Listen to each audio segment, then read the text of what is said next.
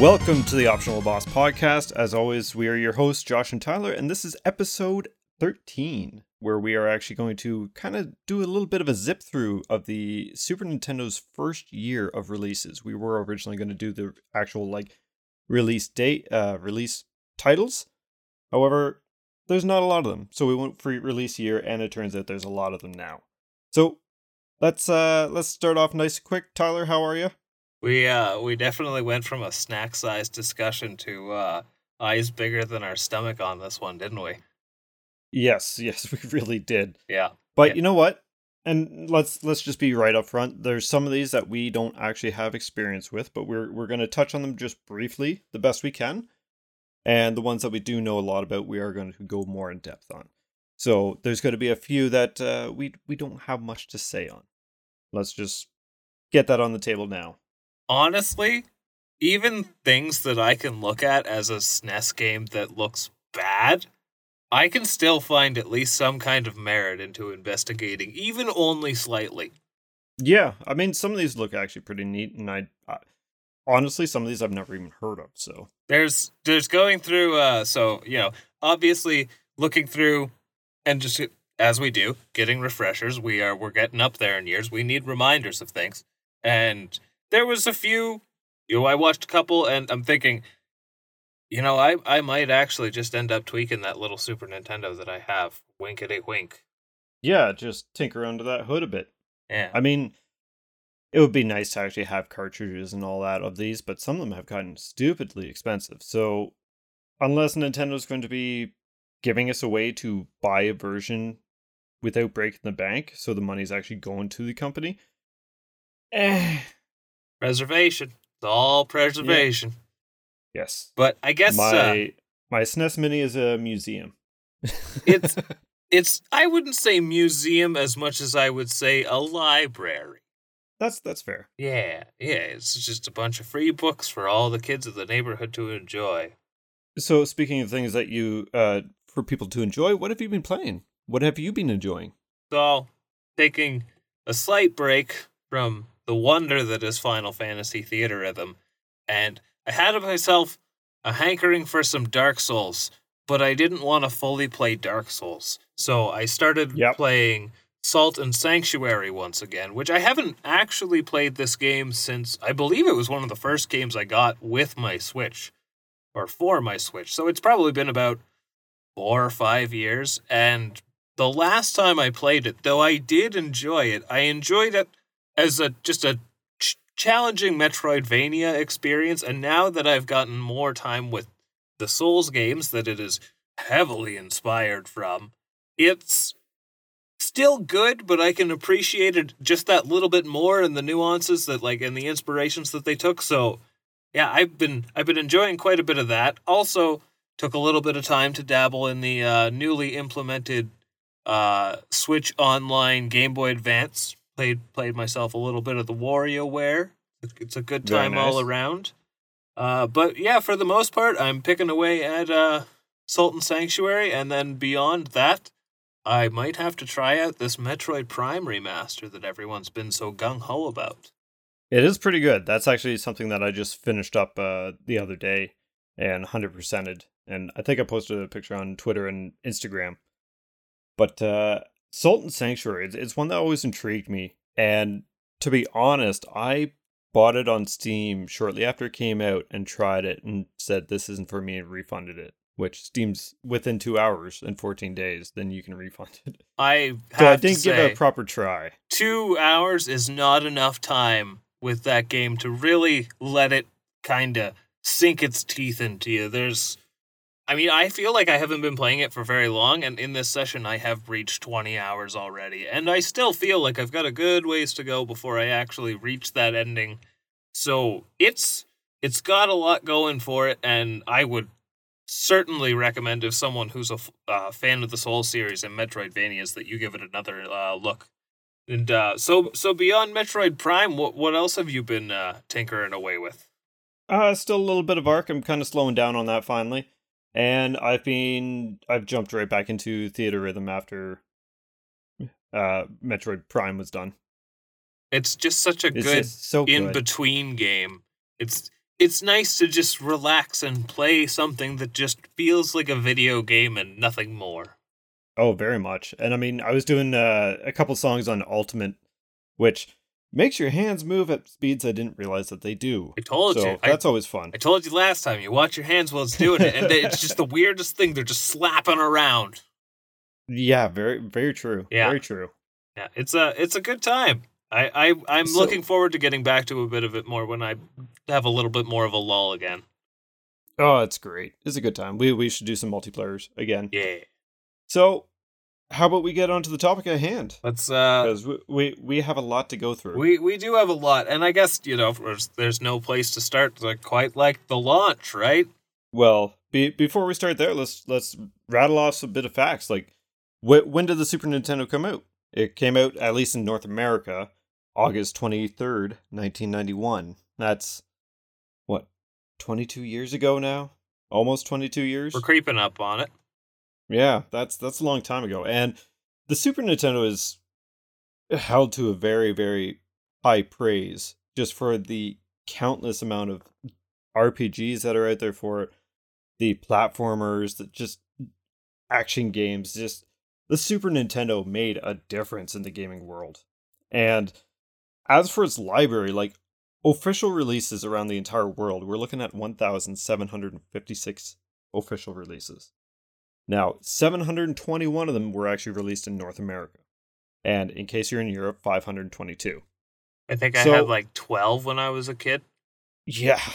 I don't even know if we had 12 or not. We borrowed and rented a lot, so yeah, that's just the rough amount that I'd like. A okay handful is how I would best describe, and this is not even scratching the surface because this is all the first year. My library would have spanned well beyond the Super Nintendo life. That's how I acquired the small amount that I have. So there's a daunting amount, and yet at the same time, the Super Nintendo, at least for me, is a console that not only holds a lot of nostalgia, but just, I don't think I can ever really say no to just playing a Super Nintendo game. I'm always down to try it out, mostly because that controller just feels so good in my hands. The controller is very nice. And it added so many more buttons compared to the NES. Even the Sega Genesis controller. And on. Just you got the L and R buttons on top, the nice rounded curves where it wasn't digging into the sides of your hands like the NES controller was. Everything. We lived with it. It just feels that controller's nice. It just feels so right, and any opportunity that I can get to use that controller even on modern games, I will do exactly that. Now, one thing just to be said is we are going to be talking about the North American releases within the first year of its launch. And if we did Japan and Europe, we'd be here all day. And we're aiming for a hopefully under 2 hours episode.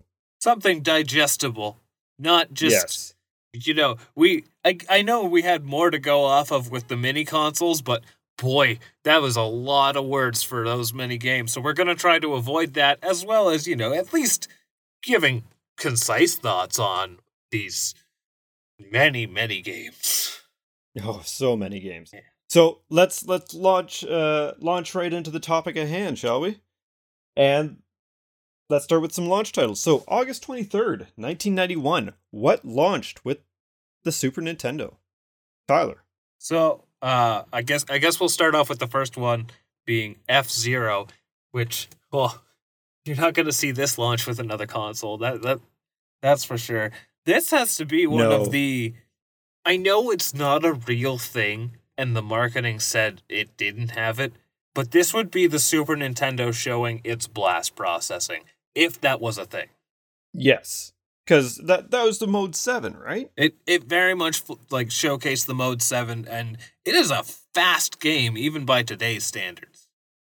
No, they did a really good job at capturing that speed.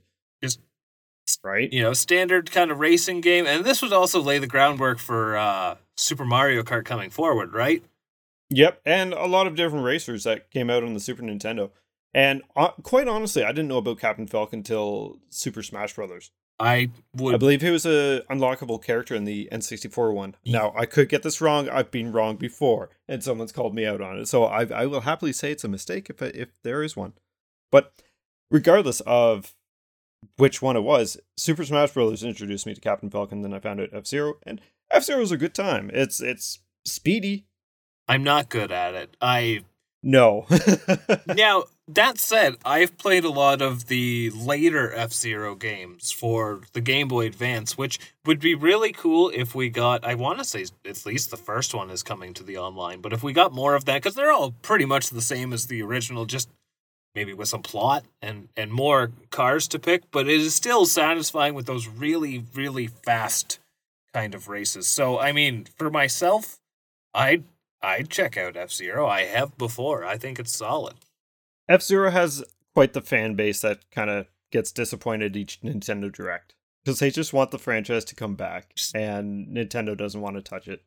Give them anything. So, there's a few titles that they don't want to do anything with, but hopefully they give some of the later ones on the Switch Online. But as for the Super Nintendo one, it is actually on the SNES Online for the Switch. Yep. So if you want to go check it out, by all means, it's there. Yep. What do we have next? We have Gradius 3, which was done by Konami, developed and published by Konami. August 23rd, once again, it's a launch title. Now, I haven't actually played this. It is a side-scrolling shooter, is it not? It is, and there's going to be a few of these on this list. This is oddly going to be one of the categories that I probably have the least to say about the shoot-'em-ups. It pains me to say they're all very similar. I mean, conceptually they are, but if you were to talk to a diehard shoot-'em-up fan, they are very different. But my personal assessment, as someone with only so much experience, is going to be they are as they are. That said, I've heard and seen that this is a good game that got surpassed later on because they couldn't really adhere to a lot of the strengths of the Super Nintendo being so early. So I know that there's a lot of issues with some slowdown, and these are kind of part of the core shoot-'em-up experience, but it's not bad by any means, and it would have been solid to have access to as soon as the console came out. But from what I've seen, there are better ones available. Nowadays, yeah. Yeah. I'm not much of a shoot 'em up guy myself, so it's back in the day, different story, but not nowadays. I haven't touched a shoot 'em up in ages. I have had my fun with them. There's certainly more so when I was younger. There's actually now Gradius is a horizontal shooter, and the one that comes to mind for me is a vertical shooter, but it was called Raptor, I think. Yep. And like it was a DOS game. We really come up on the DOS topic quite a bit here. And I've played a good amount of it, so I know that I do enjoy them. It's not really a genre I can really strongly say that I'm a fan of. I don't dislike them by any means, but Gradius 3... I have a lot of nostalgia for it. Yeah. For the whole genre. And Gradius 3, it is kind of a legacy franchise Konami, right? So... Yeah. So, next up, you want to do the honors? This is a game I really should try some more. I think I've only played it once, but this is Pilot Wings, and I think it's kind of cool that Pilot Wings is a really unremarkable Nintendo core franchise that Nintendo themselves seem to love enough to put out on launches So, it came out for this on launch. I think Pilot Wings 64 was one of the only launch titles, and yep. Pilot Wings Resort was potentially a launch title for the 3DS. I can't 100% say on that. But that said, it's kind of cool that it's almost like the progenitors to things like Wii Sports, where they just took a very basic concept and gave it to you in video game form, and then just sprinkled a little bit of that Nintendo magic to make it fun, right? I feel part of it is just they want to show off, like, it's almost like their tech showcase, in a way. Like, this shows off Mode 7 in a lot different ways than you'd see in F-Zero, for sure.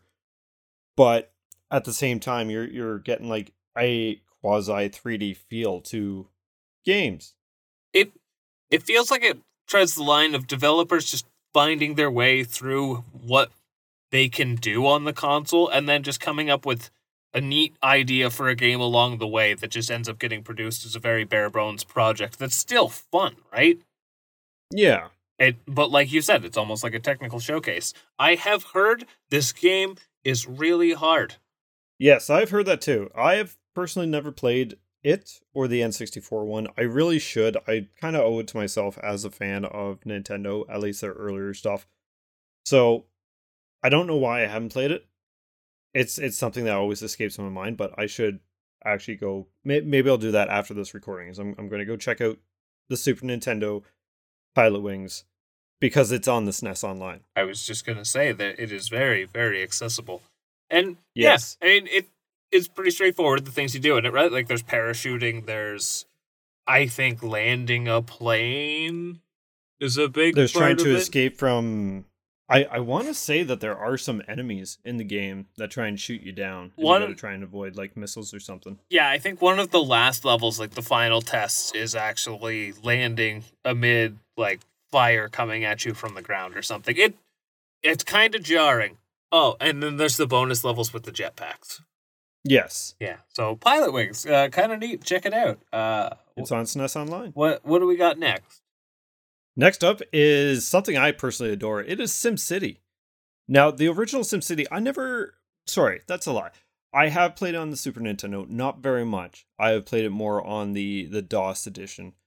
Again, I was a PC Master Race back in the day, as a little kid. Now, this is actually my favorite version of SimCity. It's just simplistic. You aren't worrying about pipes and all this kind of extra stuff underground, and it looks nice. It's very, again, simplistic, and it caters to my kind of play style. The later on SimCities I don't care for. Now, the neat thing about the SimCity for the Super Nintendo is they really added a whole bunch of flair with Nintendo properties. So you had Bowser instead of just a Godzilla type monster plowing the city during one of the disasters. Mr. Wright, is he called? I think that's his name, yeah. Yeah, which was the dedication to the original creator of SimCity. And yeah, it's city building, early days city building. And this was made by Nintendo and Maxis. Mr. Wright also appears in Link's Awakening. Yes, he does. Yeah, it's a nice sneaky little cameo. But that's the one thing that was kind of interesting about the SimCity for Super Nintendo is that it wasn't so much a port of SimCity because Nintendo just kind of looked at it and was like, we want this, so we're going to make it ourselves. Well, it pretty much is a port, just they added some flair to it. The Nintendo flair. As they do. As they do. I've played a little bit of it, and it's not really my thing, but I know that if I did sit with it, and it's just such a chill game, and it's got that nice relaxing music, and you just casually go about watching things as they thrive or fail miserably. I wish I had the patience for more city builders nowadays, like what I used to have back in the day, because I had a blast with the SimCity. I honestly adore it, and I wish it was on Switch Online, because it's not. It's actually one of the few cartridges I have. I don't even have a cartridge for my Super Nintendo. However, the reason I want it on Switch Online is because this would be great when you're sitting with someone on the couch and they're watching TV. You could sit up there with them and just kind of chill out, half pay attention to the show, half pay attention to your city that may or may not be burning down. Oh no. It would be great portably. My people are dying from their polluted water sources. It's Bowser. It's Bowser. All right. So next up. The most important one. Just easily. Yes. This is the launch title. This is the one that everyone knows. This was one of the other pack-ins, I believe. SimCity was actually a pack-in for some Super Nintendos as well in North America. So, what is it? Super Mario World. This is like the definition of the Super Nintendo. This is the identity. Yeah. And I don't think we have to elaborate too much. It is just, at the time, it was the long-awaited... Well, I don't even know if they were waiting that long, to be honest, but the highly anticipated sequel of the Mario franchise, which is already a big deal in its own. And it's amazing how much is actually different about this game compared to its predecessors, and yet it still feels like Mario. Very much so. Like, it is the next step for Mario, the 2D Mario, anyways. Obviously, Super Nintendo and whatnot. But it's... Man, I played this so much as a damn kid. It's still so much fun to play even now. It is. It's another thing that I should really go back to, but at the same time, I've gone... It's usually, I play for a couple hours, and then I'm full of Mario nowadays. But I'm still going to have lots of nostalgia for it. This was obviously developed by Nintendo. This is Nintendo IP through and through. This is Nintendo's identity back in the day. So, I don't think there's a whole lot that we can really say to this after that. Well, we have so many games we have to get to anyway. Yes. It is. So, obviously, that actually wraps up the launch title. Then that one's obviously on the SNES Online. Yes, it is on the SNES Online. But that wraps up just the launch titles, and this is why we wanted to do the launch year. So before we move on, you're getting a Super Nintendo on launch. What are you getting with it? I'd be getting Super Mario World, hands down. I don't think I can really say anything else. I do think it's cool that everything's so varied, but I have to have that game second title. As the second title, it would be SimCity, though. I feel like I'd probably be picking like Gradius or something, strangely enough. Yeah? I think it would just be that different enough experience from Mario that would be really cool to have. That's fair. Yeah. I mean, yeah. A little more action-y. Yeah, but then we get into the month beyond the launch. Yes. So the launch was August 23rd, 1991. So let's move into September. And September 1st, 1991, we have The Chess Master, which was also a port from PC. And I know this because I used to play the shareware version of this all the time. So this is just chess, but slower and more annoying. Kind of, with AI. Nothing really fancy about it.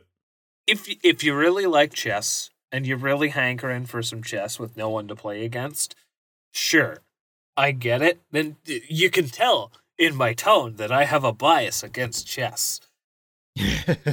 But knowing this was also... Go ahead. Well, I was just going to say, and like for the most part, your board game style video games are already much slower. Yes. For myself, if someone said you want to play chess and they didn't pull out an actual chessboard, they pulled out Chess Master. It's not even like the really cheesy like battle chesses and stuff that have like the really long, stupid animations. No, it's just a table with pieces and everything takes longer and makes more noise. I'm not down. Sir, you are shitting on my childhood. So this was developed by the software Toolworks. Yep. And published by Mindscape. Neither of them I don't think is around nowadays. So next up, because Chess Master is just chess. It's just chess. Chess on the Super Nintendo. Next up is Draken? Maybe? Draken? It's something like that. Have you... Yeah. How much do you know about Draken? Not a thing. At all? At all. Okay, so... I saw the artwork and said, I've never seen this before. The artwork is hilarious. Everything about the game is hilarious. So it plays like a first-person explorative, like RPG, almost old-school dungeon crawler sort of thing. But what's really funny about it is... So to give you a comparison about how, like, you establish yourself, I don't know if you give, like, a pre-selected party or you get to build it at the start of the game, but it would be like... Let's say the Dungeons & Dragons game on Sega, right? Okay. They're not characters, they're pieces of your party, essentially. So, you assemble your party, you go to explore, and there are random encounters in the overworld or in caves and stuff, but instead of, like, you having control, it just zooms out a bit, your party walks onto the screen, and just kind of meanders back and forth while things automatically take place, and you just... I mean, there might be a slight amount of influence that you can take in battles, but mostly you're just standing there watching things happening and hoping for the best. It is rough, to say the least. Do you do attacks or anything, or? It's like, okay, so you have, I don't know, let's say there's like an ogre on the screen or something, and you have your mage and your warrior and your cleric, and I don't know, another standard fantasy party member, and they just kind of walk back and forth, and it'll kind of read out a little display of like someone's attacked and did so much damage or missed. Like it's kind of like that style of RPG, right? Okay, yeah. Roll the dice behind. Pretty much. I can see what they were going for. I am not about to recommend it to anyone unless they just like want to have a deliberately bad time. Yeah. That's drunk. Which means I'm probably going to try it out. I would recommend looking at it because it's funny. So one thing, this is made by Kemco, kind of. So they actually made the port for Super Nintendo. This was originally a PC game done by Infogrames. Yeah, I can believe that. It has a very PC vibe to it. It does, just looking at screenshots and stuff. So next up is Hyperzone. And this was done by HAL Laboratories. This game's developed and published September 1st as well. It doesn't seem that great per se. Like, it doesn't seem like it has a lot going on for it, but I do like how it's basically a flying version of F-Zero. Yes. And can't you, like, flip to the roof and the ground in some cases? I'm not entirely certain. I just know... Or am I know, thinking of something else? I just know that Hyperzone, instead of just driving along a track, there is an X and Y axis that you can travel across, right? Yeah. So I don't think it's got much going for it. It might have combat. I don't know if you can shoot. It's more of a rail shooter than a... Yeah, it would be like if you took Star Fox but did it in the style of F-Zero almost. Which is kind of neat. There's fun to be had, and I'm sure it's a very swell quality coming from HAL, right? There's a HAL game coming up that I'm much more excited to talk about, but Hyperzone looks like it's worth a dabble, but not like, oh my god, I want to play some Hyperzone. Yeah. It's something that if it ever came to the online service, then I might check out. Yeah. Yeah. You go ahead with the next one. So this is the game that probably made Gradius feel really bad about a month after, and this is Super R-Type, and it is, again, I'm not an expert on shoot-'em-ups by any means. They're not my preferred genre, but to my knowledge, this is almost like the gold standard of shoot-'em-ups on the Super Nintendo, at least at the time. It is very popular. Yeah, I know R-Type is much more fondly looked back on than Gradius. Not maybe as a franchise, but just between these particular releases. And R-Type looks really creepy. Some of those bosses are scary looking. Big crazy aliens. Yeah, they captured that whole alien type thing going on. And, you know, I'm pretty picky about my shoot-'em-ups these days. But I feel like this is the one that if someone was asking, like, hey, if I was to pick a first shoot-'em-up to play on the Super Nintendo, what would it be? I think this is like the number one recommendation for it. Yes. And it was developed by IREM? Yep. IREM? You know what? I know of Super R-Type. I've played Super R-Type way back when. Never even heard of IREM, though. I'm pretty sure IREM still exists to this day. I couldn't say what they do other than the R-Type franchise, which they still have, which is very rare that we see a release in. But I'm pretty sure that IREM still exists in some capacity today. Yeah.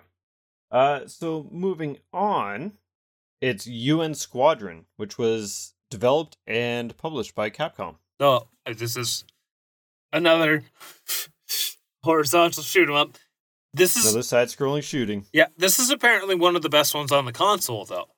Is it? Yeah, so the interesting thing about UN Squadron is it is actually a licensed game. But it's a licensed game in Japan. It's based off of some long-running anime about fighter pilots. I couldn't really tell you anything beyond that. But of course, being an IP that we don't have on this side of the world, the show wasn't playing, we clearly don't know the characters. So it's just UN Squadron. It's just a shoot 'em up. And the cool thing about this one is there's, I want to say 3 playable characters, so you have a little bit of a Yep. variety with it, and you can earn currency that you can carry on to further levels. In between, you can purchase upgrades, and I don't know about like extra lives, or maybe like I've never played it myself, but it is a strictly single player experience. But it's one of the better shoot 'em ups on the console, and I mean it's Capcom. They're just It's Capcom. They were They killing did a it good back job. then. Yes. So, as Tyler mentioned about the Japanese anime, it was a manga that it was released called Area 88, and the game is actually called Area 88 over in Japan. So we just got UN Squadron, Yeah, which localized name. I don't think harms it in any way, shape, or form. No. So yeah, good on Capcom. Yeah, Capcom. Now, this next game, is this the HAL game that you're really excited about? Yeah, actually, you see that HAL makes a golf game. HAL makes great games. So this is HAL's Hole-in-One Golf, which is a hilarious name. Just Yes. especially as someone who watched a lot of Malcolm in the Middle growing up, this is just funny to me. Bryan Cranston on my Super Nintendo sounds like a great time. This admittedly looks super basic. It almost makes me think of like old mini putt kind of Flash games. You know, it's like that strictly overhead view, except this, you obviously have full-size courses. So not dissimilar to...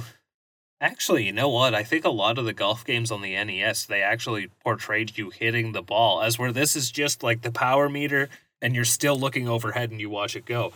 But this game has a stupid amount of charm to its very simple presentation. The music... It does. The music has like those really calm SimCity tones to it, but also when you're getting into the game, like it's really high energy and hype. I have never played this, but I kind of want to find a way to play it. Now, that said, again, looks super basic, but because it was HAL behind it, I'm pretty sure it plays really nicely.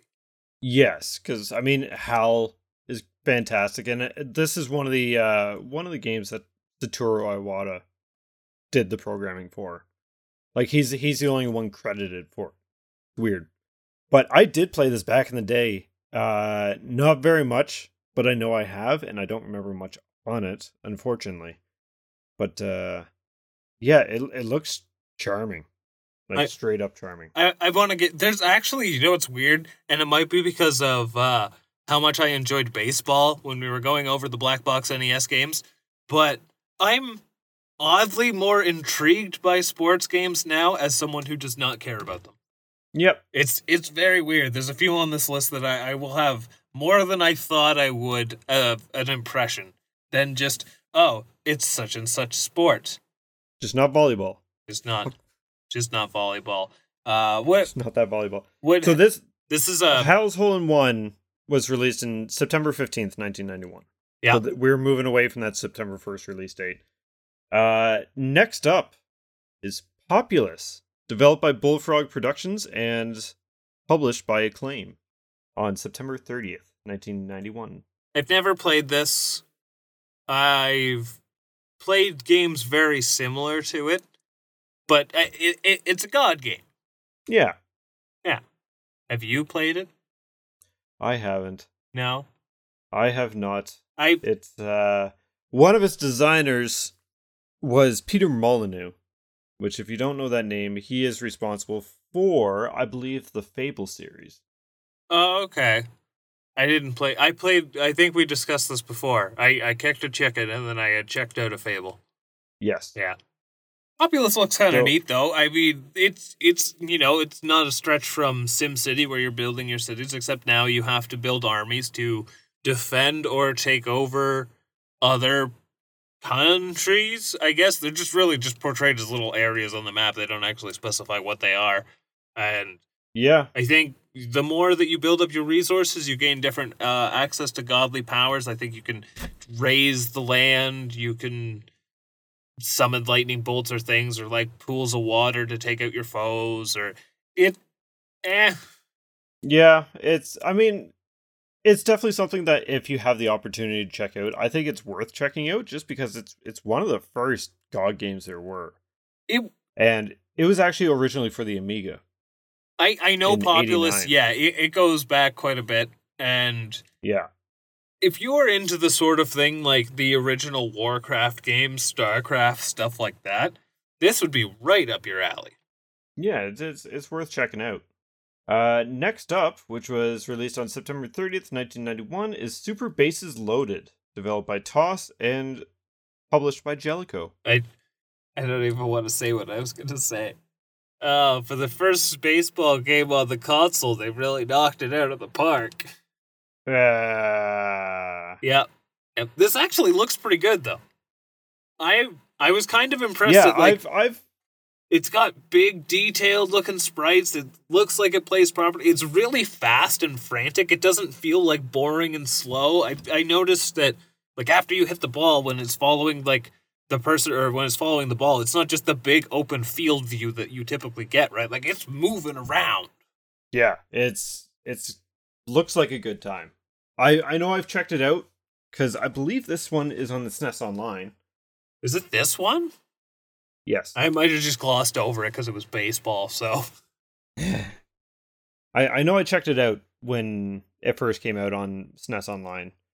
And I remember it being pretty good. Again, not a sports fan, but it is what it is. Yeah. I mean, it's good for its time. It's good for the nostalgia for some. I mean, yeah, why not? Baseball.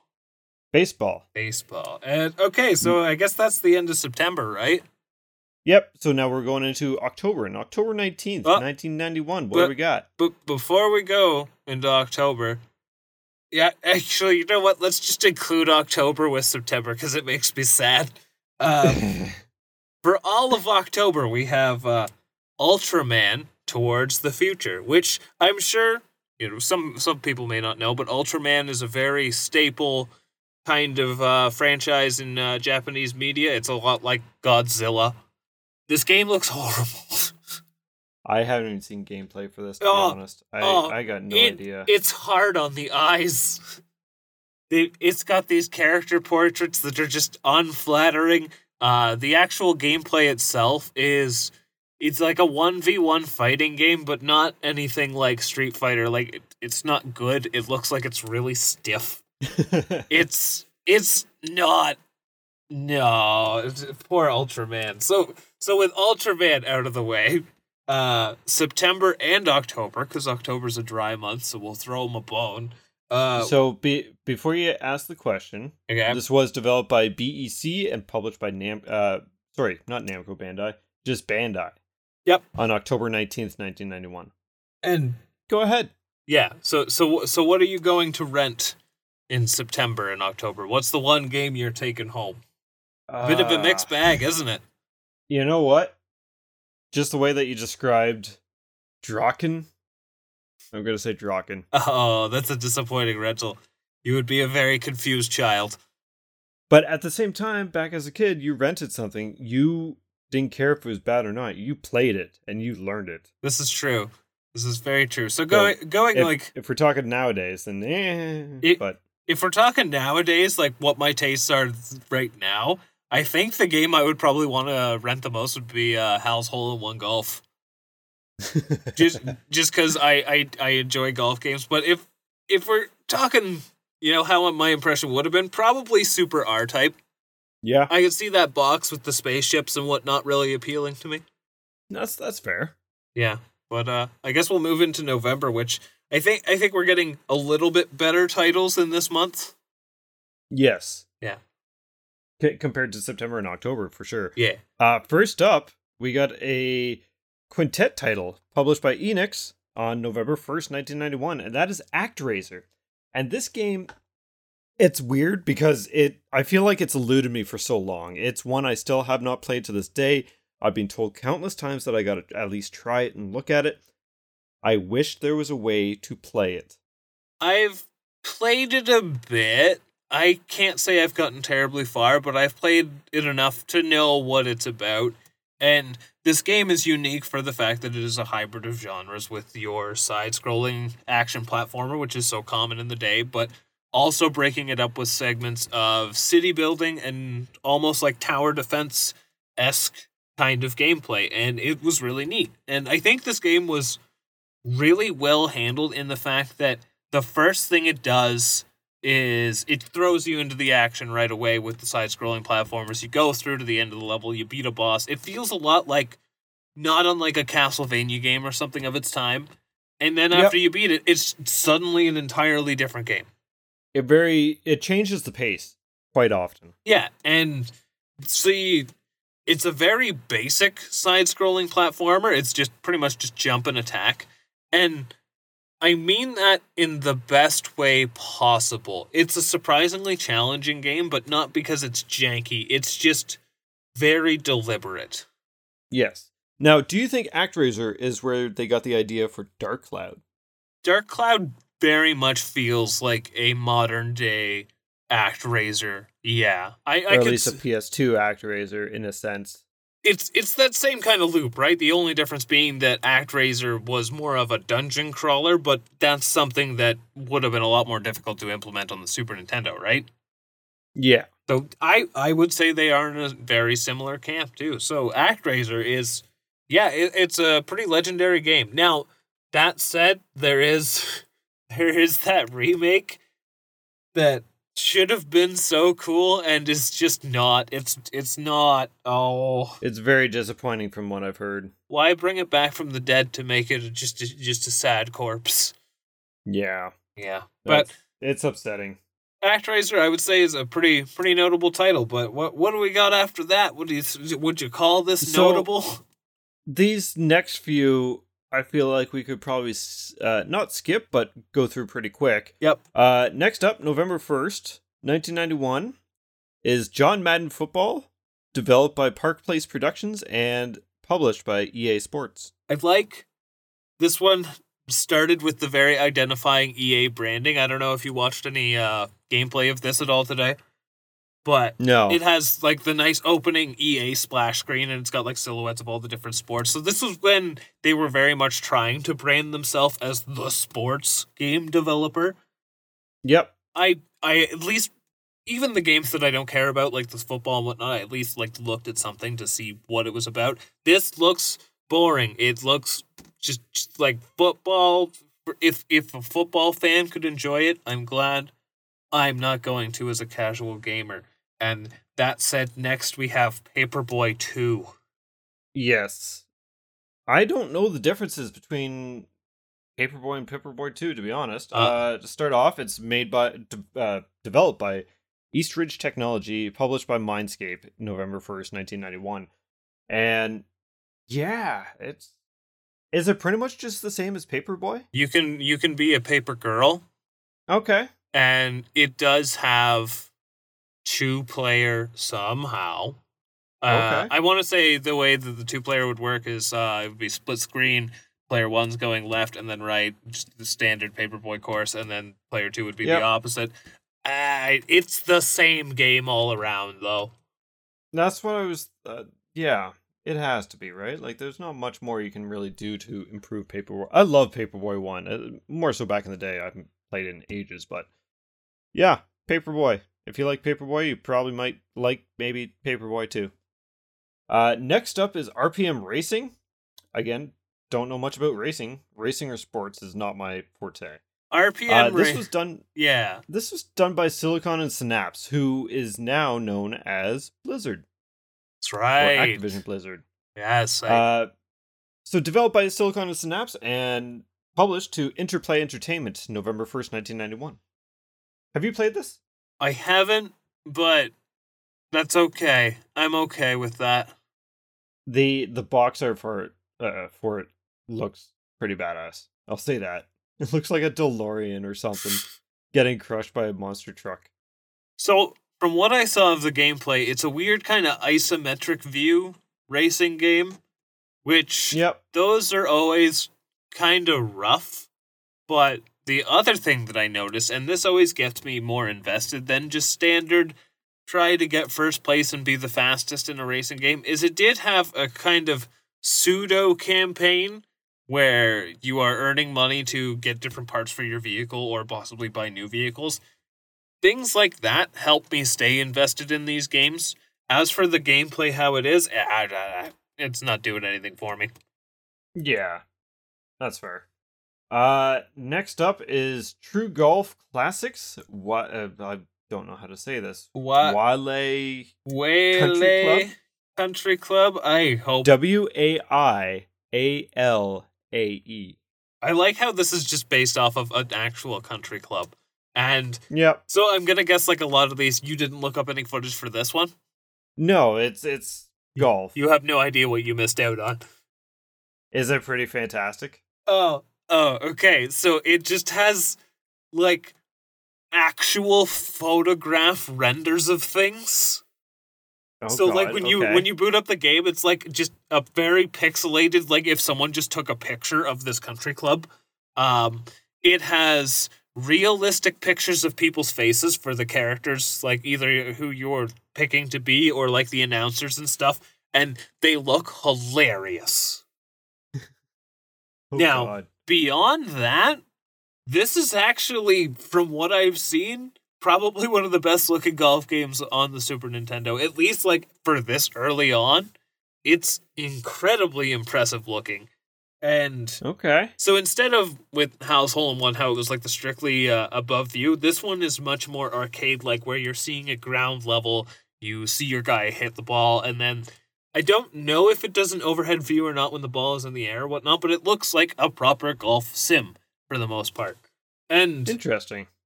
I think, I might be mistaken because I looked at a lot of golf games, but this one had a very, like, simulator-esque vibe. I describe it as, like, a dad game. Okay. I mean, base that is it's around a country club. I could believe that. But this very much has the title of the kind of thing where if you went to any kind of retro game store or flea market, like, you would find it in a bin of assorted sports games for, like, $5. Yeah. I would totally check this out. I think it looks pretty cool. I might have to stop into the retro store downtown and see if they got a copy. I think it's see if it is that $5 one. It sounds way cooler than this next game. Yeah. So, True Golf Classics, developed and published by T&E Software. No actual date that I could find. Just November 1991. They're going to be vague here and there. Yep. So, Super Tennis is the next one by Tokyo Shoseki and published by Nintendo. November 2nd, 1991. And have you played this? This one is on the SNES Online, and I have played it is. for maybe 3 minutes. Now, significantly better than the tennis on the NES. I'll give it that. Yes. But it is a better launch tennis. It's just tennis. I don't play tennis unless there's two paddles on either side. It goes horizontally. Yeah, it's pretty straightforward. It doesn't look terrible. It doesn't look exceptionally good. The box art is just so very generic. You are getting tennis. It might be kind of super. Yeah, I mean, it has a tennis ball, the green background or ground, a tennis racket, and a net, and it says Super Tennis. That's pretty much all I got on this one. Yep. Yeah. This next one, though. Yes. I have words about this one. All right, you go ahead. What is it? Who's it by? So this is Final Fight by Capcom, and this game has a pretty interesting history behind it. So it's an arcade beat 'em up for starters. Okay. But it's a rather compromised version. They had to do a lot to shrink this game down. I think it's missing a level. It's missing a playable character, and most importantly of all, and why this game kind of got ripped apart when it first came out, is it's missing any kind of multiplayer. And beat 'em ups, beat 'em ups are very lacking when you can't play them with another person. That's kind of a lot of the fun of it. So, that said, it is the first in the Final Fight franchise, which is, you don't see them much these days, clearly. Beat 'em ups are kind of more left to the indie scene these days, but the characters still live on in Capcom's Street Fighter series. So it does have its history. But I didn't play this one so much, but I had Final Fight 2 when I was a kid, and I had a blast with it. They are just good beat-em-ups all around. They've got really good music. They're really pretty, but this is a pretty compromised version. If you're going to play a Final Fight game, it would not be the one to recommend. Now, on that note, they came out with a revised version of this game, and anyone who's really up on their, like, highly sought-after Super Nintendo games might know this, but it's called Final Fight Guy. And they replaced one of the playable characters with the missing character, who is Guy. Okay. And I think it's one of those, like, Blockbuster exclusive games? Or something like that, which is why it's so rare. Other than that, that makes sense. It's the same game. Well, hopefully that's dumped online somewhere. Yeah. But that's Final Fight, and I would say there are better beat-em-ups, but at its time, it would have been really cool, because it's just very close to the arcade-looking game to bring home. You just gotta play it alone. Yeah, which is very disappointing. Like you said, it's one of the things about beat-em-ups is, especially in the arcades, it's sitting next to your buddy and fighting through it, right? Yeah. Where if you can't do that on a console version of it, it's a little lackluster. Did Final Fight 2 have co-op? Oh, it sure did. Good. They learned. I'm all for people learning. Yeah, that's Final Fight, and then I'll let you have this next one. I think I have more experience with it, but yeah. Yes. So, first off, Final Fight was released November 10th, 1991. The next game is, I'd say, a fairly popular series. It's Final Fantasy 2 or 4, as the real name is, but 2 in North America. Developed and published by Squaresoft. And November 23rd.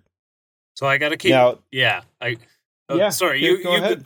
I was gonna say, I need to keep my thoughts on this brief, especially because, we got a long way to go. Yes. But this game is kind of the Final Fantasy VII of its time, in that it was a really big deal RPG to show up on the West, right? Yes. It made an impact. It had that kind of grander scope, the story, the soundtrack. And something I think that I never brought up during our turn-based debate conversation, episode 1, again, we're going to mention it, it was something that I really enjoy about RPGs, not being a huge RPG person myself, is when I don't have to swap party members. Where Final Fantasy 2 or 4, whatever, I believe the party that you get is the party you get. You never have to put any thought into it, and yeah, if there are any party members that leave, they are replaced. It is all beyond your control. It's not like 3/6. It's not where you can choose a lot of different members. No, and Final Fantasy IV is a surprisingly linear and guided experience. The one that we got is actually an incredibly dumbed-down version of what actually came out. They removed a lot. It's incredibly compromised, but it's so good in the sense that I'll save this more for a discussion of Final Fantasy IV, but Final Fantasy II, as it was known as release, great game. It is actually one I want to go touch the most. Touch it good. Play, not touch. Like, same thing, whatever. We have another heavy hitter after that. Yes, another Capcom developed and published. It's Super Ghouls and Ghosts, released November 28th, 1991.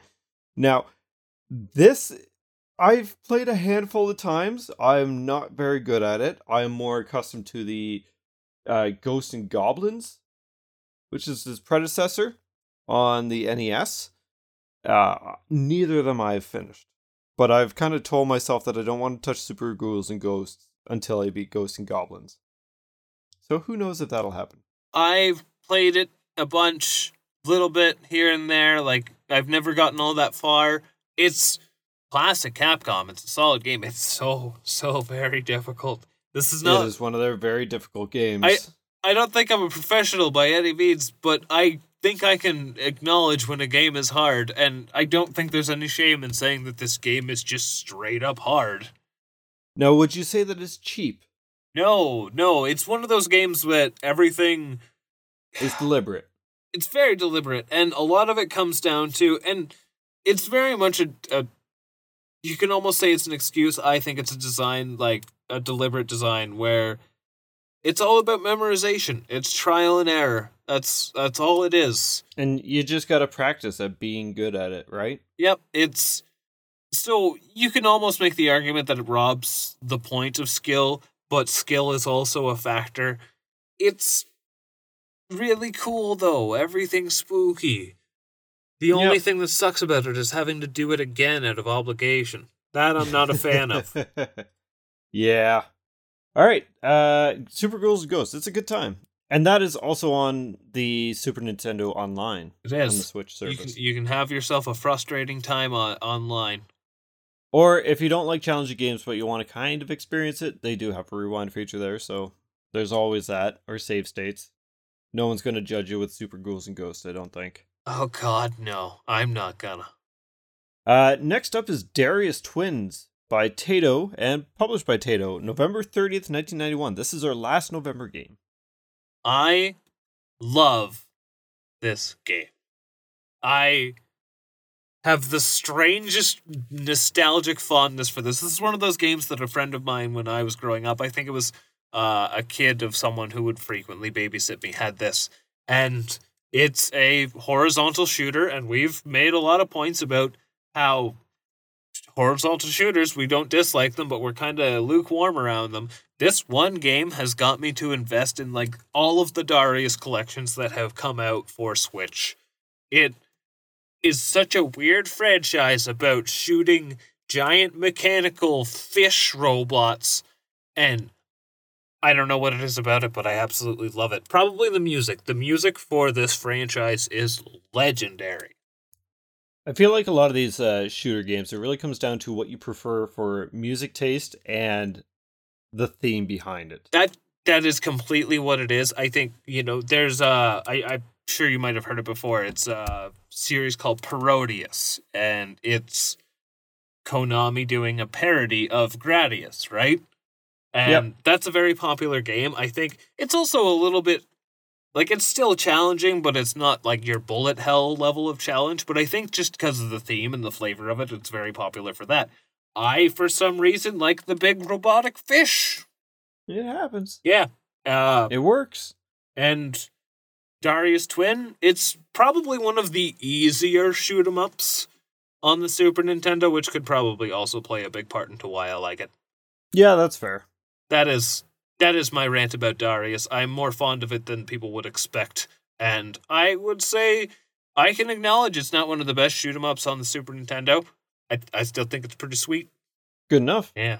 November. So that ends November. What is your rental? My rental for... Well, it's actually tough with November. This is a stacked month. A few of them, yeah. I want to say my rental for this month is Final Fantasy II. Okay. It's so different. I have not experienced this yet. I need to see what it's about, and I could see myself falling in love with it, because Final Fantasy II, 4, what have you, was actually one of the first ones I tried beyond Mystic Quest, I guess a proper Final Fantasy game, and I fell in love with it right away. So that's my November rental. How about yourself? ActRaiser, hands down. Just because I hope hype hasn't ruined it for me. But it's so praised and beloved. I feel like I can't go wrong with it. Final Fantasy 2 or 4 would be a close second. I feel like at the time, too, ActRaiser would be... Like, this is an interesting kind of comparison to make, but like for the games of the style for that month, you would have ActRaiser or Super Ghouls and Ghosts, and I think ActRaiser would probably be the more memorable one of the two. Okay. So, moving on to the holiday season. This is the big December. one. Kind of a disappointing month. Kind of, yeah. December 1st, 1991, we have Bill Lamebier's Combat Basketball. This is developed by Houston Consultants and published by Hudson Soft. Of course, something this silly is Hudson Soft. This was not released anywhere outside of North America, probably for a good reason. It's this thing possibly one of the worst games. So it's a futuristic basketball video game. Take that for what you will. I was gonna say, do you have any other way to elaborate on that? No. So, yeah, no. Okay. No, I don't. This is what I have to say about this game. How did they somehow manage to make basketball worse by including combat violence and bombs? I don't understand. These are things that are supposed to make me interested in sports, and you've somehow made it worse. It's got this weird top-down perspective to it.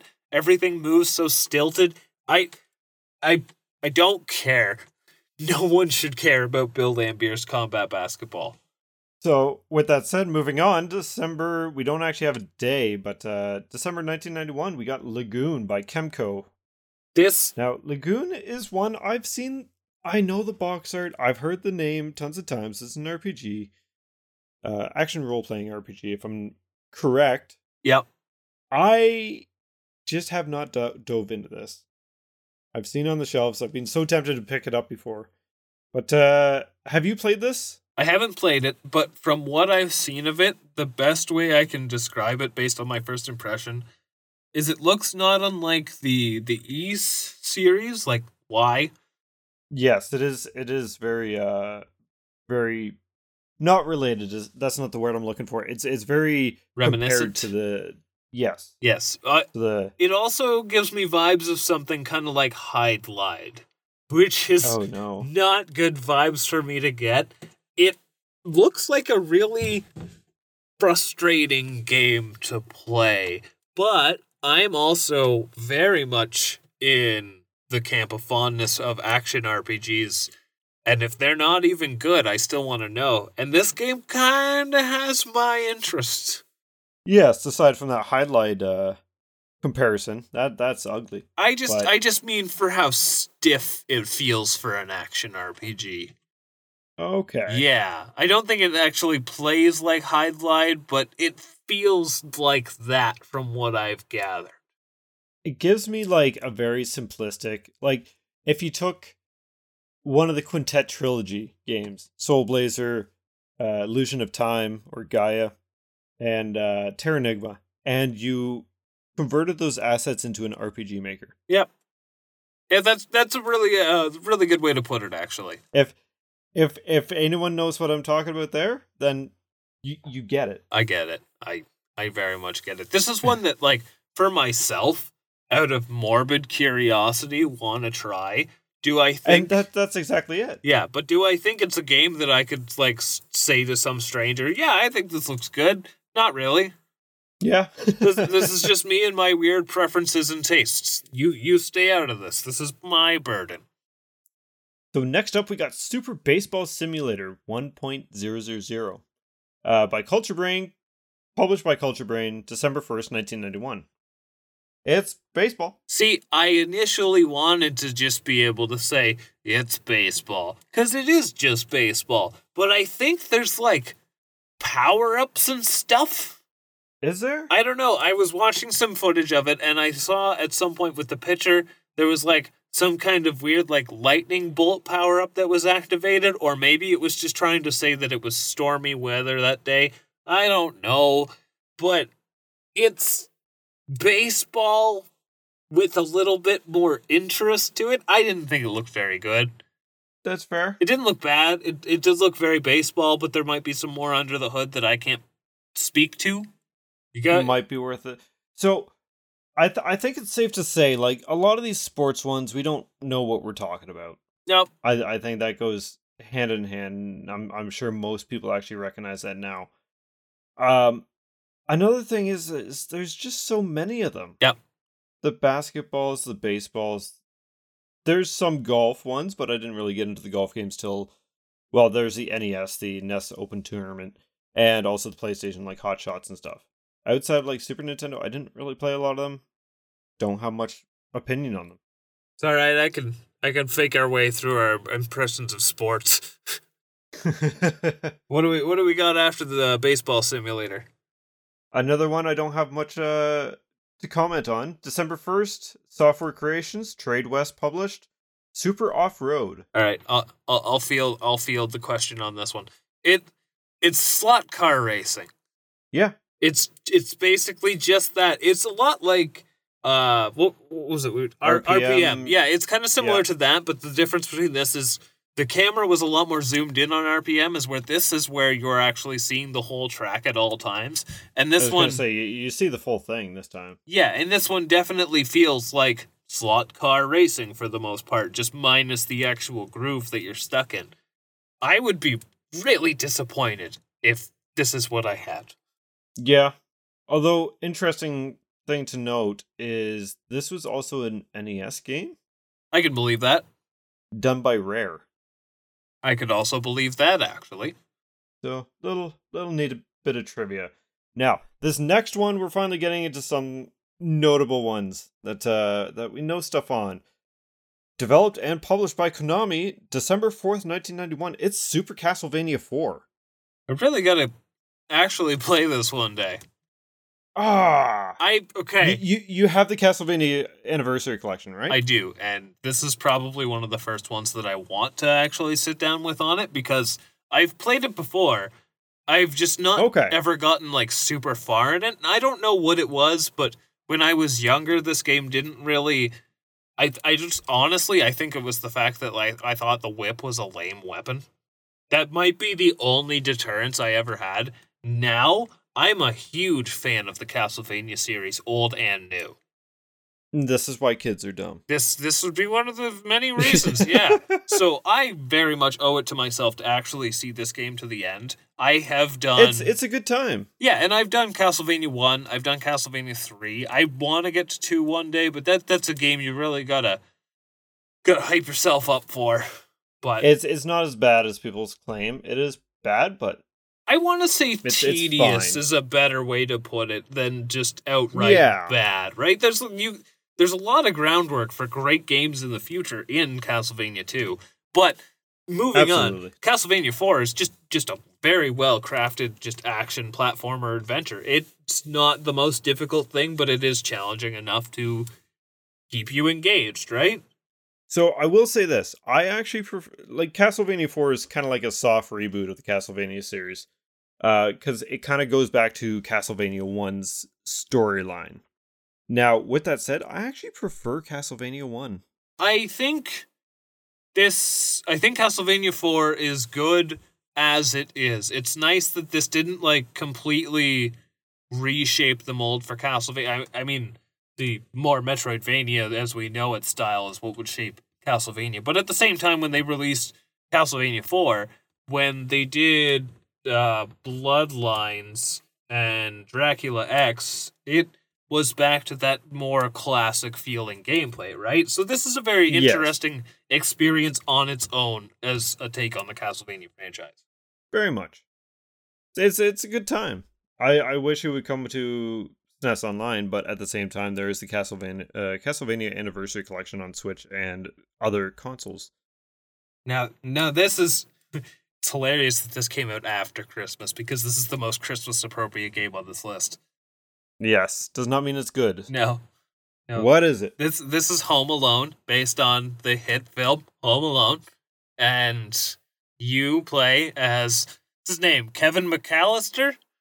Yep. Macaulay Culkin. Macaulay Culkin. You play as a young Macaulay, and you're keeping your house from being invaded by... bandits, which the Wet Boys.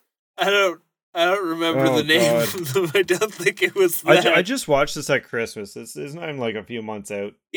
Either way, seen it, and it's you're a little boy and you're getting home invaded, and the whole premise is, I think you're gathering up the valuables and you're putting them in the family safe, as well as just a really bad platformer where you're setting up traps and trying. It's not done very well. No.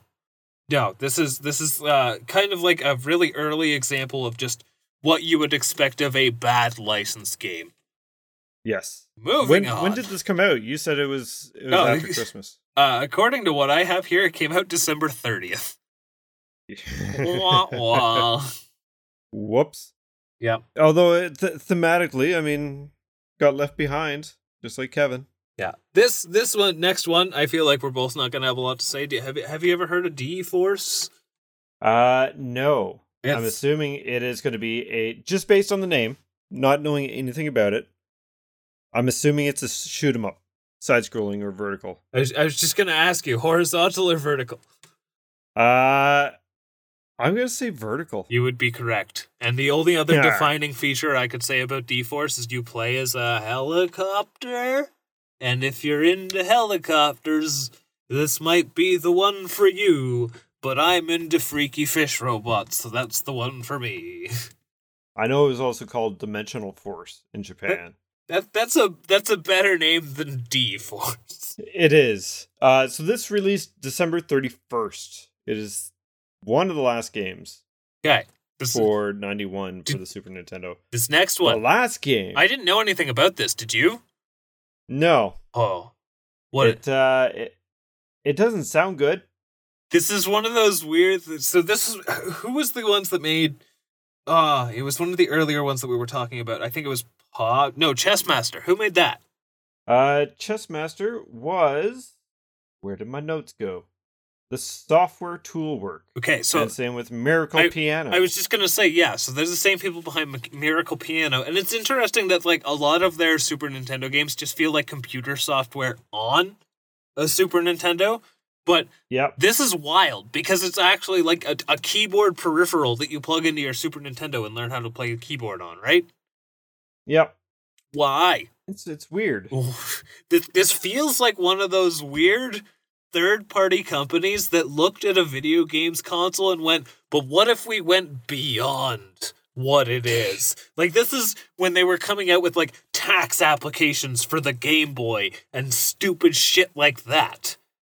This is LJN from Wish.com. No, we haven't gotten to LJN yet. We are gonna be to them soon. But yeah, yes. This is, I love seeing stuff like this because it's so trashed. It's probably worth a stupid amount of money now. Oh, everything trash is always worth a stupid penny. But yeah, this wasn't released in Japan or Europe at all. This just makes me think of like out of touch companies looking at things and going, okay, but a dumb thing that comes to mind. Now, it's wrong for me to bash this because this is a healthy way of living, but something just seems so very strange about my stop smoking coach on the Nintendo DS. And that's the kind of impression that I get from this actual, like, buy a keyboard and hook it up to your Super Nintendo. No, just get a piano teacher. Or get Super Mario World, one of the two. You will have a better time with either. If you get a good teacher. But I still have to say that Miracle Piano is a huge oddity, but sadly, it came out too late for you to get it for Christmas. Yes. So, which one of these are your rental? So, the obvious choice is Super Castlevania 4, but it might have also been Lagoon. I was going to go with Lagoon. Yeah. Yeah, I don't know. I feel like looking at both... You're looking at both those box arts on the shelf, you're going to pick up one or the other. So, that's what I'm going to say. If Lagoon wasn't there, I'd be taking Castlevania, vice versa, and if they're both there, I'm flipping a coin. Certainly not D-Force. No. So, January 1st, the new year, 1992. We have Earth Defense Force by Jellicoe, published by Jellicoe. Have you played Earth Defense Force? I have played a little bit of Earth Defense Force because this is another one that is available on the SNES Online. It was one of the first like third-party games they put on the SNES Online. I'm pretty sure, and I think so. Yeah, they've got this really weird assortment of Jellicoe games on there, and a lot of them aren't good. Jellicoe's kind of like a Data East. They made some games I'm sure some people are pretty nostalgic for, but not a lot of people are looking at them as good. Just hilarious because the next game is a Data East game. But Earth Defense Force is just another horizontal shoot 'em up. From what I played, it wasn't bad. I didn't hate it. It's fine. I know people love it, so. Yeah, but what I think about is interesting about Earth Defense Force. I don't know if this is in the same franchise as like the Earth Defense Force that we have now, where it's almost like Monster Hunter, kind of, but it's just shooting giant bugs and it's like a huge long-running franchise. Again, don't know if they're connected, but my headcanon is that they are connected somehow, and I think they are.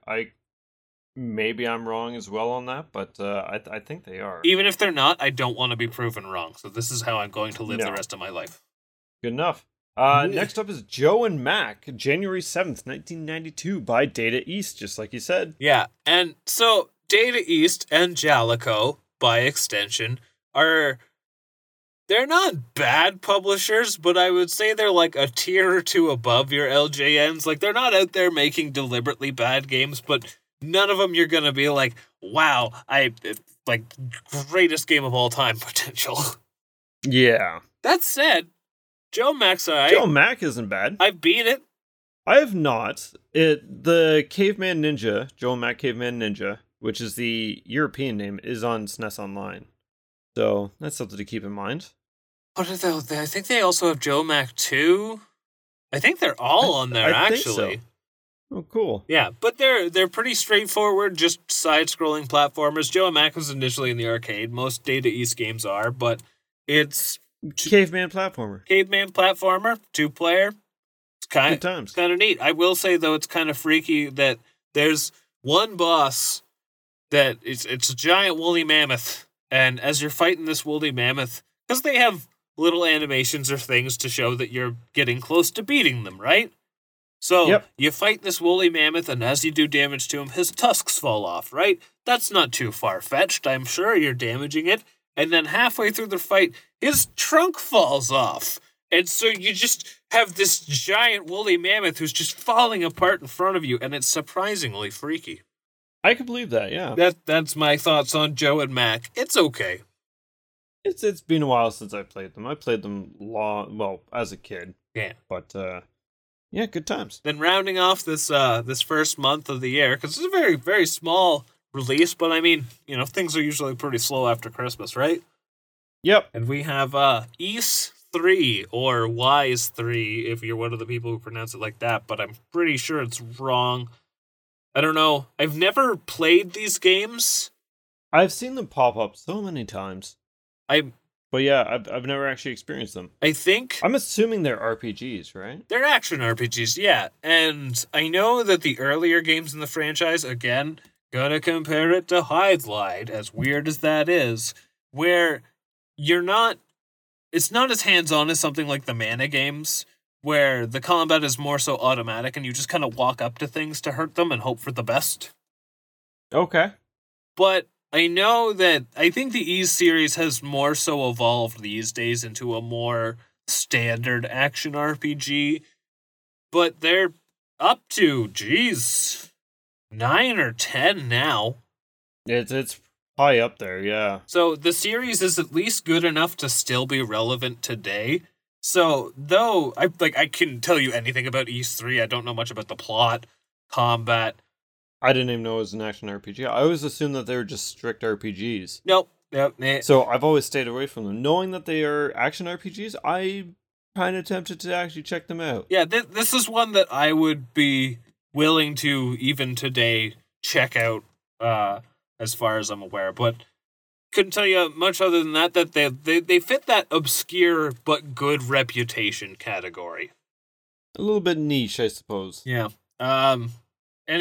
And that was January 10th, 1992. Any preferred rentals that month? For January, I'm going home with Joe and Mac. I know this already. Yeah, I think you're right. Yeah.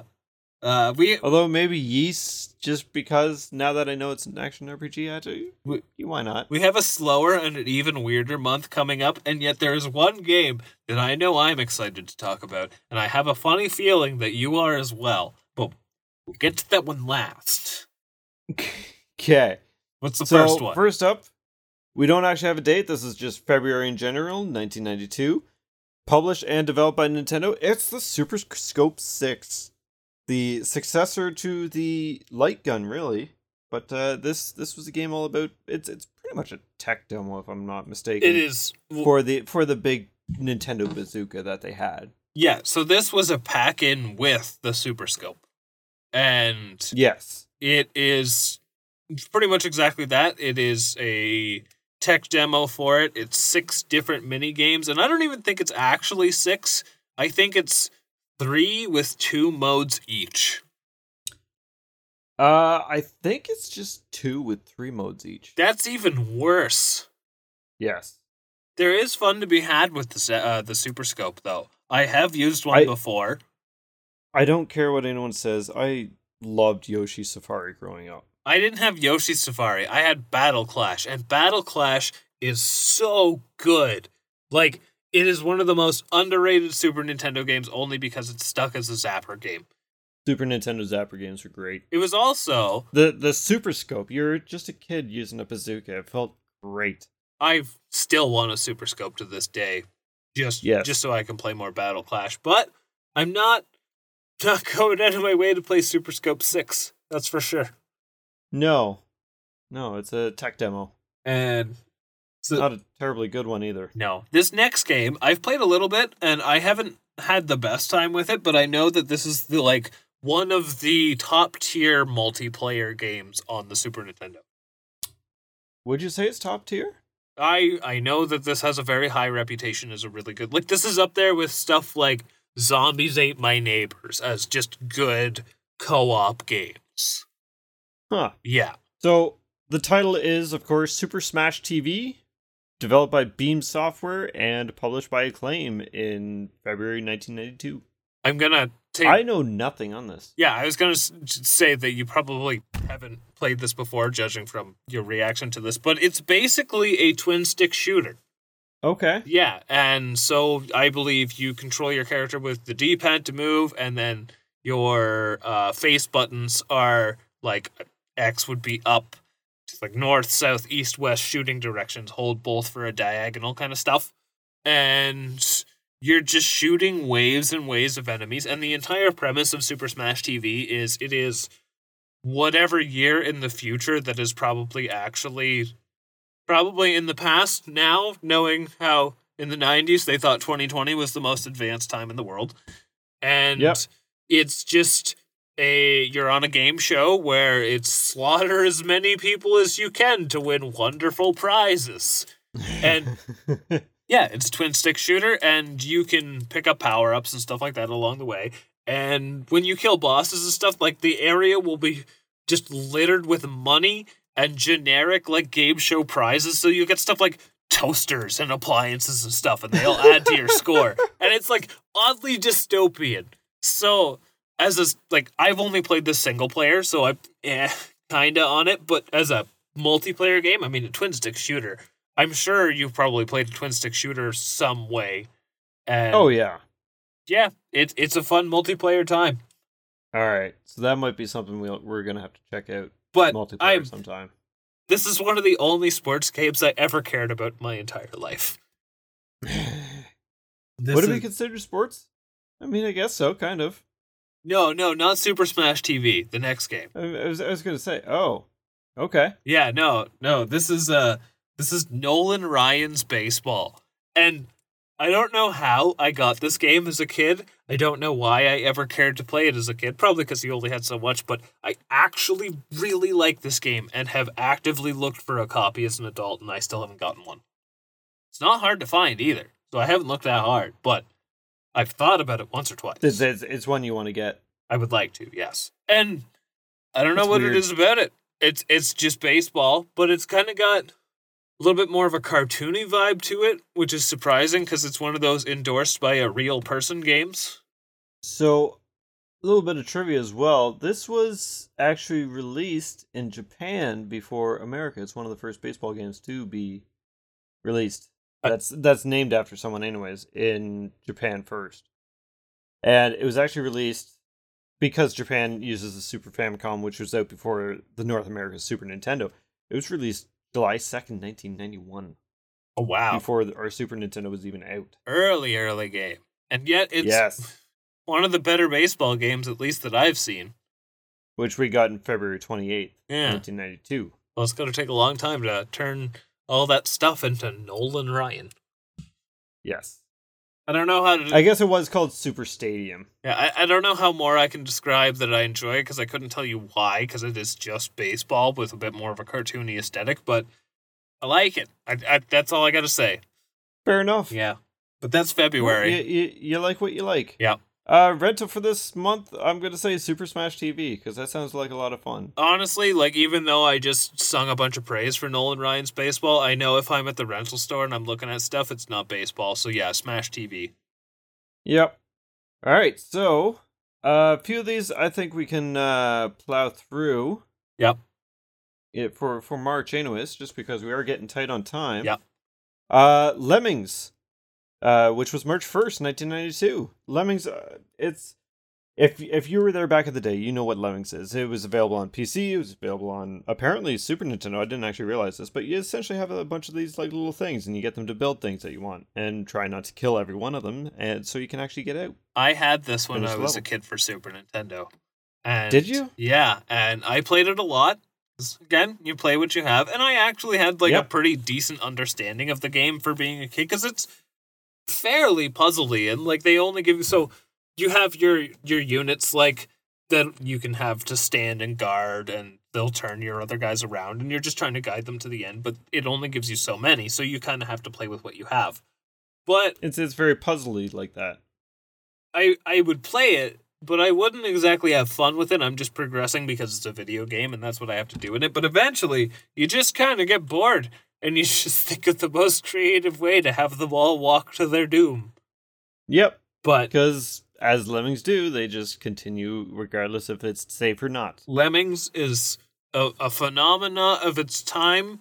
It is a legendary title, and it's also by the wonderful team that would, I don't know about specifically those who worked on it, but this would eventually be the group that became Rockstar. Is it the ones who became Rockstar? Pretty sure this is DMA. Diagnosis? Which I know their logo very well. It's like a white owl that's coming in. For some reason, I on the thought this left-hand was side. tied with Rockstar. I could be wrong. I could be right. I don't know. But that Lemmings, that's about it. And then the next thing we have is a PGA golf, which honestly, from what I checked out, this is the golf game I want to play the least. Yeah. But A little too simulation like so this is by EA. for Super Nintendo. And, yeah. you know, EA was the EA Sports. It's in the game. So I feel like this caters more to a serious sports fan. Like, you don't play video games. You like to watch This is for your sports. dad. Yeah. And so, like, there's not even really any kind of fun music. Everything's all quiet on the golf course when you're hitting the ball and stuff. And I'm bored. This doesn't excite me. So, PGA golf. Admittedly, like, I play some of the later golf games nowadays that are supposed to be taken serious, and it works better nowadays than I think the Super Nintendo versions could ever Well, do. and that's the thing, right? When it comes to those older classic games, I want the more fun, arcadey, engaging one, right? As where the newer Yep. ones, I'm fine with a more simulator approach because we can more accurately represent that simulator experience. Yes. But this We're one back in the day. No. gets a hard pass from me. Yeah. Next up is Pit Fighter. March 1st, 1992. You ever seen Pet Fighter?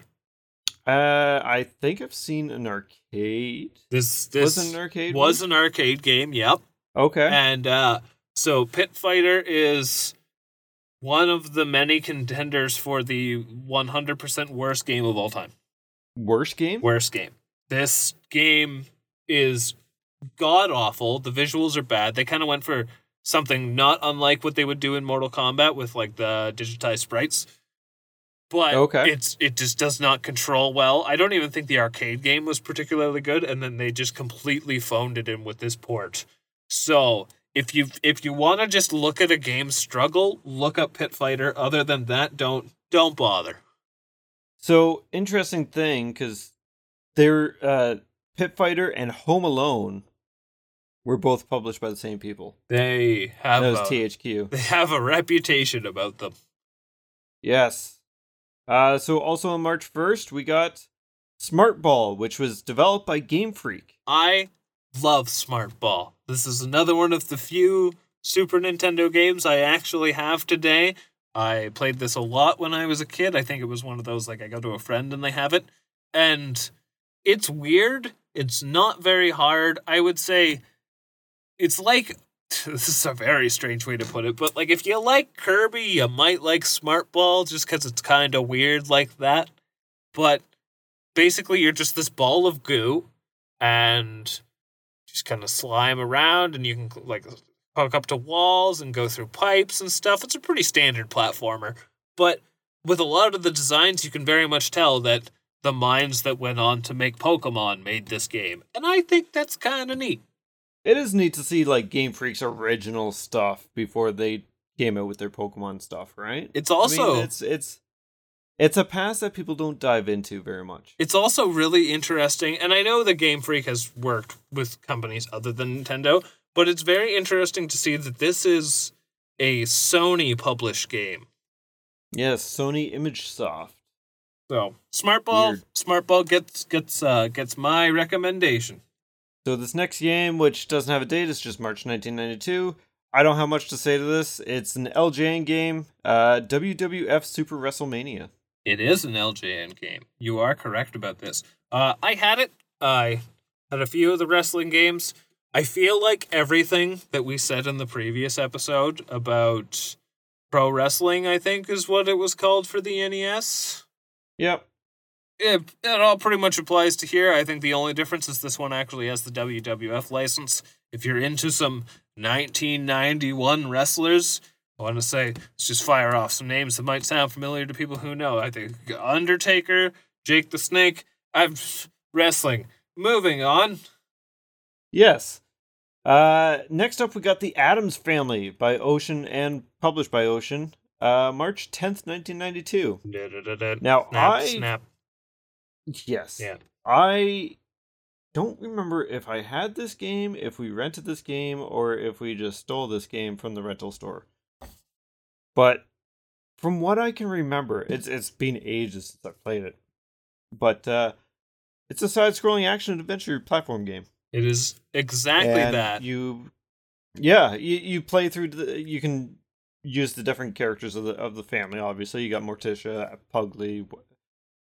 Jesus, I'm tripping over my own words here. Wednesday, and I'm assuming Gomez as well. But I don't know where it's okay. So it's not bad. I don't know. It's one of the better Addams Family games. So I don't know if I want to say that there's more than one Addams Family game on the Super Nintendo called Addams Family, and Addams Family Values. Right, because the one is based on the cartoon, and I want to say that there was one that was also just solely around Pugsley, but either way, you're thinking the NES. Yes, Pugsley's Scavenger Hunt. Right. But from this Addams Family game, I looked it up. It actually looks really good. Like I remember really enjoying it as a kid. It looks like a pretty quality licensed game. It also kind of seems like it has some slight Metroidvania elements because, you're going in and out of rooms and it'll tell you like, you're in the front foyer or you're behind the house and stuff like that. And I think you're gathering as much money as you can. And so it's often referred to akin to Legend of Zelda and Super Metroid. That's kind of those. It is open-ended and you kind of have to figure out where you're going to go. That's so interesting. I really want to check this game out. Yeah, no, I remember as a kid having a blast. Granted, I don't remember a whole lot on it, but aside from those very bare details, it was a good time. It is Ocean, so Ocean's made some things that I've had some fun with. I would say they're not as bad as LJN. They're kind of around like an Acclaim level of a developer. I feel like they could be they toss a lot of stuff out there and hope stuff sticks. Yeah, they're also big license culprits as well. Next up to finish off the Munch of March. I could go for a Munch of March right now. That's for sure. We have Extra Innings, which is baseball, which I looked up some footage and it's actually surprisingly adorable. Like it's got very cartoony graphics. It's not far from something like Nolan Ryan. And I think who published this? The publisher was Sony ImageSoft. Oh, wait. No. This isn't what I'm thinking of. I'm thinking of something we haven't gotten to yet. Okay, no, this is just baseball. This is just baseball. Okay, and that was March 20th, 1992. That's it for March. What's your rental? Smart ball. Okay, mine is going to be the Addams Family. That's a good pick. I think I can confidently I- say smart ball just because like it has appealed to me as a child, so I have historical proof. Fair enough. But Adam's And Family would be a second for sure. It's pretty good. I highly suggest checking it out. Even if you haven't played it before, you're still gonna be hit with nostalgia. Right. I'm definitely going to be getting a lot more short and sweet with my my thoughts on a lot of these games. Yes. This next one, standard vertical shooter, and it is Raiden Trad. And it April 1st, 1992. I think this goes for all the ones that it's something you like about it preferably. I think this is one of the better performing ones, but again, it's another shoot 'em up. Take it for what you will. We've already mentioned what we've thought about vertical shooters and horizontal shooters, so Yep. next up is actually one of my favorite Super Nintendo games. Not my favorite, but one of my favorites. Super Adventure Island. Very weird, wacky game by Hudson Soft. April 1st, 1992. You're a caveman type dude. And there's no timer like you would see in Mario. You have to collect fruit because your health is constantly going down. Or what looks like your health. You can only be hit once. There's other upgrades. It's very similar to like a Ghouls and Ghosts. You get the armor on, that gives you an extra hit that you can take. Super Adventure Island, you can find like a dino or a skateboard, and if you get hit, you lose that. Oh, I guess like Mario as well. You shrink down? Isn't his name Captain Higgins? I think so. Ah. Captain Higgins or Master Higgins? So Master Higgins actually sounds quite correct. I've not played this game, but it's one of those games that I've never looked at as thought bad. I've just never actually given it a shot. So this is one that my friend up the road had, and I used to borrow it off him all the time, and I played the living shit out of it. Ooh. I've probably played this game more than I played Super Mario World.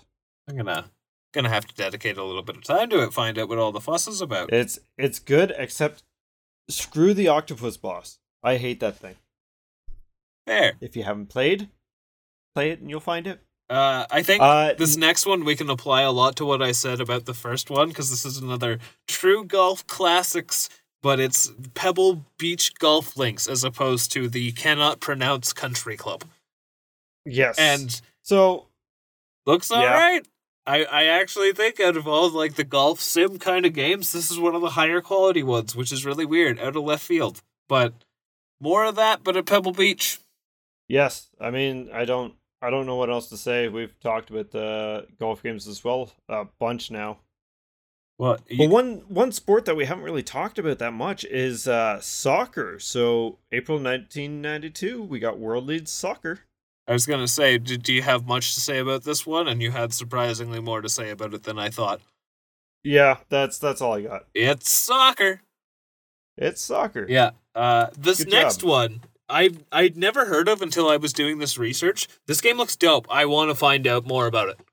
How do you say its name? I would say it's Zardion, but I couldn't tell you how it's properly pronounced. And I have enough more difficult time with English as is. You throw an X as the start of a word, yeah, I'm in for trouble. It's even more complicated. And yeah, so it's a pretty standard action platformer, and you're a giant mech. And considering that I've recently been playing, if I didn't mention earlier, I don't know if it did, but I had started Front Mission Gun Hazard, and it's just a platformer with giant mechs. And I feel like Zardion is much more simple, but it still looks like a decent platformer and something I would be more than down to check out. Yeah, it looks alright. I'm not much for the mech stuff, but yeah, looks alright. This next one, I know that you are currently, well, not currently, but in the not too distant future, kind of obligated to look into already. Yes, Contra 3: The Alien Wars. Konami, April 6th, 1992. It's another Contra game. I mean, we've mentioned before that how we haven't had much experience with the Contra games, but They're difficult side-scrolling shooter games, but not like the plane shooter games or spacecraft. No, the more appropriately known as our run and gun. Run and gun. That's Yeah. that's what I was looking for. Yeah.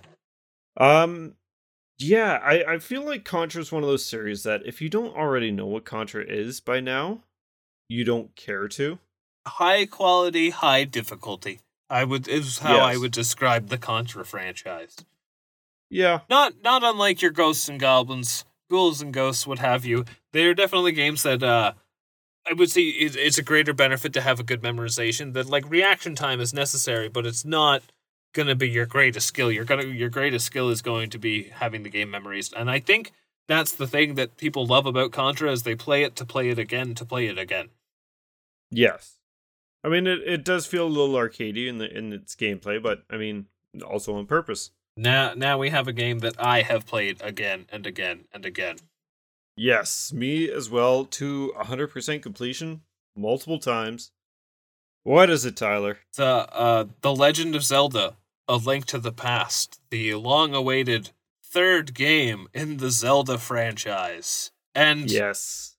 we can't talk about this game right now because there's too much to say, but it's top-down classic Zelda at its finest. They kind of went for a little bit more of a linear approach, but this game is so pretty. It's got so much charm. It still has some of the most legendary music.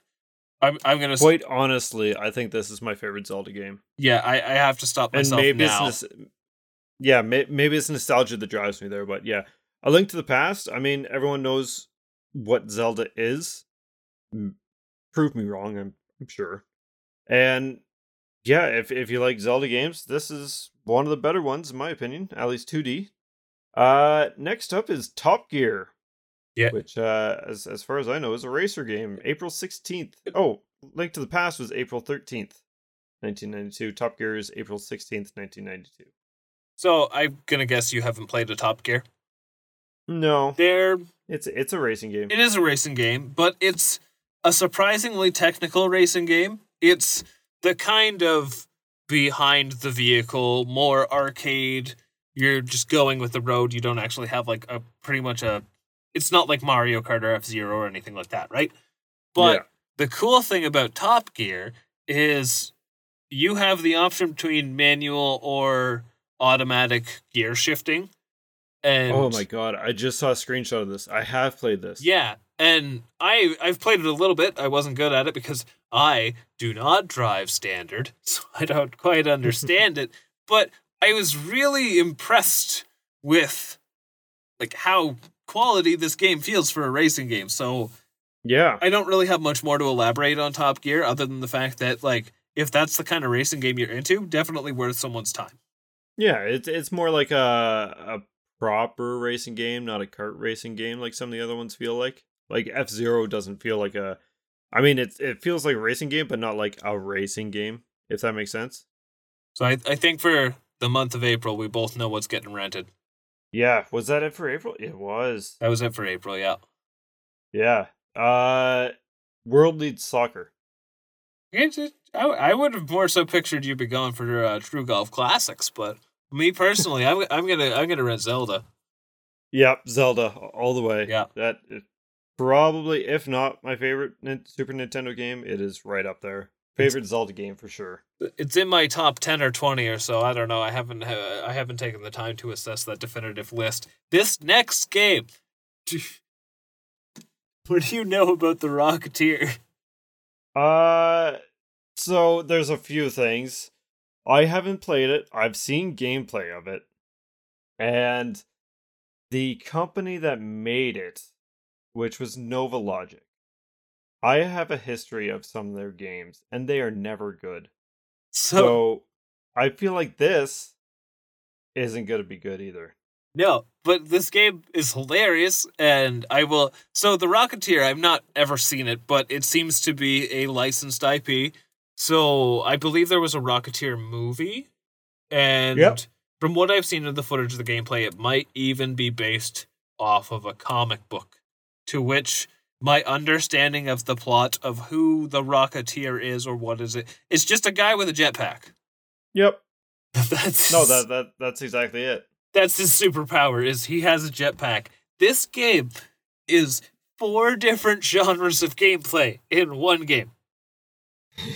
There's the first chunk of it is the really confusing flying, which is like a strange 2.5D where you're doing like a slalom kind of loop-de-loop. I couldn't explain it, but it looks bad. And then after that, you go into like a pseudo first-person gallery shooter kind of game. And you might return to some of that weird flight sim stuff for a little bit, and then after that, it becomes a 2D side-scrolling shoot-'em-up, which, I mean, fitting, sure, flying, whatever, but it's still jarring. And then your final portion of gameplay is basically a fighting game. Jesus. This is all over the place. Bad game. That sounds about on point for a Nova Logic game. Bad game. Don't recommend. Next game is too complicated for me to ever understand. Next game is Romance of the Three Kingdoms 2. May 1st, 1992, developed by Koei, and Koei published it. These are... The self-published. They are the strategiest of strategy games. Yes. I am not good at strategy games. Well, and this one is... It's not even something like Final Fantasy Tactics or anything like that. Like, this one is just you're deploying troops and stopping trade routes, and it's oddly political, and there is very much a market for this. I'm not in it. Yes. We are not that market, but they are pretty popular, if I'm not mistaken. The long-running series. Yeah. But beyond that... Next up is one I'm going to say something that's going to get us in shit. But I don't mean anything facetious by it, I guess. Controversial. Super Soccer. Yeah. First off, it's soccer. Soccer. Why is Trump on the cover? Oh, he does kind of look like him, doesn't he? Yeah, he's stopping a goal, and yeah, this one's on the SNES Online, isn't it? Yep. I don't understand the box art. I don't know. But I also don't understand soccer, so I think that's okay. I think I played it and I went, "Yep, that's a soccer." And then I went That's a soccer. I went on with my life. All right. Good enough. Next up is Arcana. And this one I'm trying to remember. I'm trying to remember what this this looks really cool. This is like a first-person dungeon crawler and like your might and magics and stuff like that. With cards, isn't it? Yep. Yeah. And it's got some really pretty detail. This is very much like a very slow burn, but I actually kind of want to look into Arcana because this kind of looks right up my alley. It's kind of like a cleaned up version of Draken and cards. Draken. And probably a lot better. Draken is just so charming with how hard it tries. Oh dear. Yeah. Yeah, this actually looks pretty decent. Yeah. It would be neat to check out. It's got really nice sprite work too. It does. Very, very detailed. I think from what I saw too, like I saw is not the right word, but the music sounded really good. So one worth looking into. And then we're almost at the end of my notes for this next one. Jack Nicklaus, golf. Lee Carvello's putting challenge. We've clearly been at this for a bit when I'm struggling with the next word just being golf. So Jack Nicklaus Golf, it's a golf game. Leland Interactive Media, Trade West published May 15th, 1992. Aside from that, I mean it's golf. It's more simulator than golf. I don't mind those Golden Bear iced teas. Those are pretty good. But beyond that, Jack Nicklaus isn't doing a whole lot for me. The gameplay that I saw of this, it looked very slow, like it took a long time to load stuff. Yep. I'm playing True Golf Classics. That's my my Jack Nicklaus can sit to the side. That's fair. And that's the end of May, yeah? Yep. This little bit more sparse on the rentals. I'm gonna say Arcana. Yeah. It does look actually pretty good. I'm gonna say Arcana. I don't see myself as a kid ever renting a game with the word romance in it. Nope. Soccer, no. Golf as a kid, no. And the Rocketeer. The Rocketeer? You want to play the Rocketeer? I'd hate to think that I would have rented this for some reason, but yeah, I'm gonna say Arcana as well. And then we're getting there. We have this is a wordy title. Gary Kitchen's Super Battle Tanks, War in the Gulf. By Imagineering and Absolute Entertainment, June 1st, 1992. This is, that's a lot of things. It was also on the Sega. This is a peak dad game. Like, this is a tank simulator game. It's not quote unquote fun. Yeah. It's kind of neat how it's like very slow and methodical, and you can kind of feel like you're operating a tank if you really needed to feel that in what are we here? June 1992. Yes, and they came out with number 2 in 94. I hope it's better. This one looked really bad. And this is one that's on multiple platforms. So it's on Sega Genesis as well and all that kind of stuff. So I'm kind of curious if the different versions are different. Yeah, this seems like one of those games that was like a really popular like home computer game that ended up getting ported to a bunch of things. The title makes me think of Desert Strike, but Desert Strike's actually good. Yes. So, although, funnily enough, that game is based on the Desert Storm, I believe. Desert Strike? Operation Desert Storm. Oh, well, yes. Yes. I'm going to take your word for it on that. I'm not an expert in that category. I am an expert at this next game, though. But I know I've played it. I couldn't tell you anything about it, though, except these are never really the end-all, be-all of games. This is a weird one. But the show is fantastic. So Krusty's Super Fun House is kind of like Lemmings. Wait. Yeah. Is it ringing a bell? What? Okay, so Krusty's Super Fun House is you play as Krusty the Clown, and there are a bunch of mice that you have to deal with, and they travel like lemmings, so they're on their set path, and you have to go and like pick up blocks and like set up pathways so they can eventually all walk into traps. So it's a puzzle game. Interesting. I played it a lot as a kid because I loved The Simpsons, but I never at any point actually had any fun with this, a lot like with the many times that I played Lemmings. And you had to actually lead the traps to their death, right? Yeah. So it's reverse Lemmings, kind of. It's reverse Lemmings, but that's they're the mice. Yeah. They're pests. You want to get them out of Krusty's Funhouse so he can, I guess, continue to make money off it? ? I don't know. You know, but it's okay. I want to say the music was really annoying. I think this was another Acclaim game because I think Acclaim handled most of the old Simpsons games. Yep, they did the publishing for it. Audiogenic did the development for it. I don't know who they are. I couldn't tell you, but it's solid game. Okay, not good. Moving on. Next game makes a whole lot of sense. It is Space Football 1-on-1. This was released June 1st, 1992 as well. And it's... Have you seen anything? Space Football... This game's so weird. Yeah. It's first-person football where you're in a car. And it's just 1v1, is it not? I guess. I don't know. Everything was moving so fast, and like you just kind of go up to the ball and it like magnetically comes to you, and like F-Zero mixed with Doom, mixed with football, and I don't know if that makes it sound flattering. It shouldn't. This game looks really bad. Yeah, like first person wasn't great. Like Mode 7 was pretty damn good for back in the day. I'll give it this. And what it offered, but this was a little too overambitious for what they wanted to do. It looks better than Bill Lambier's Combat Basketball. Yes. That's all I have to say about that. That doesn't take much. No. It did have a hell of a lot of levels to do. Like 32 levels for what it was. That doesn't make me feel any better about it. No. Next up, June 1992, Super Soccer Champ. Okay. It's soccer. Yeah.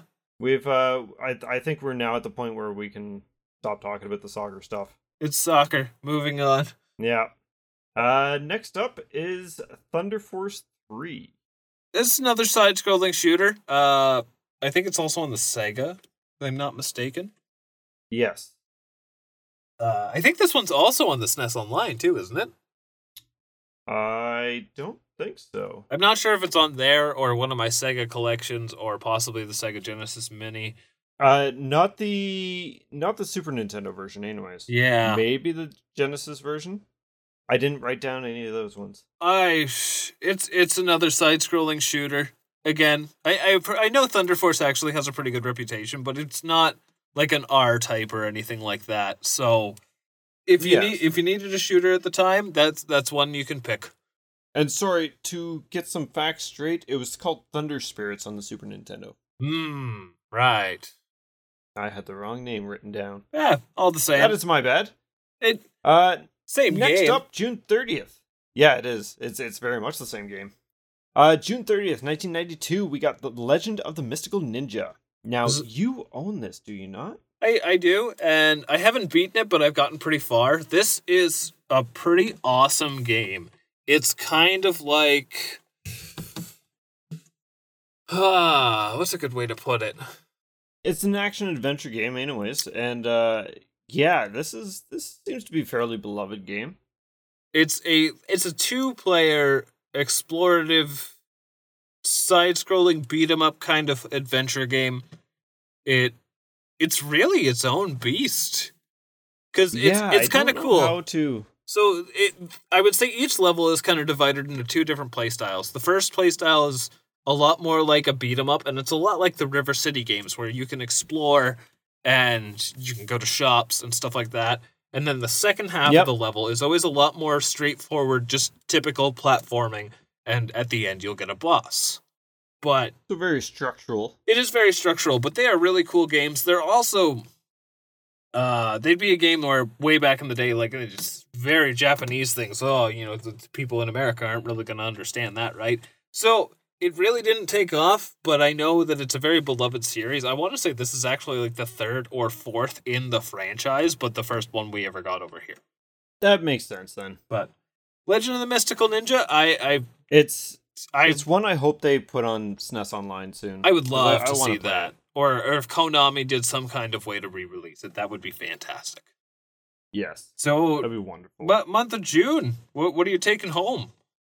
The Legend of Mystical Ninja. Yeah, I think unless I was blinded for my love of The Simpsons, I'd probably also be taking home Mystical Ninja.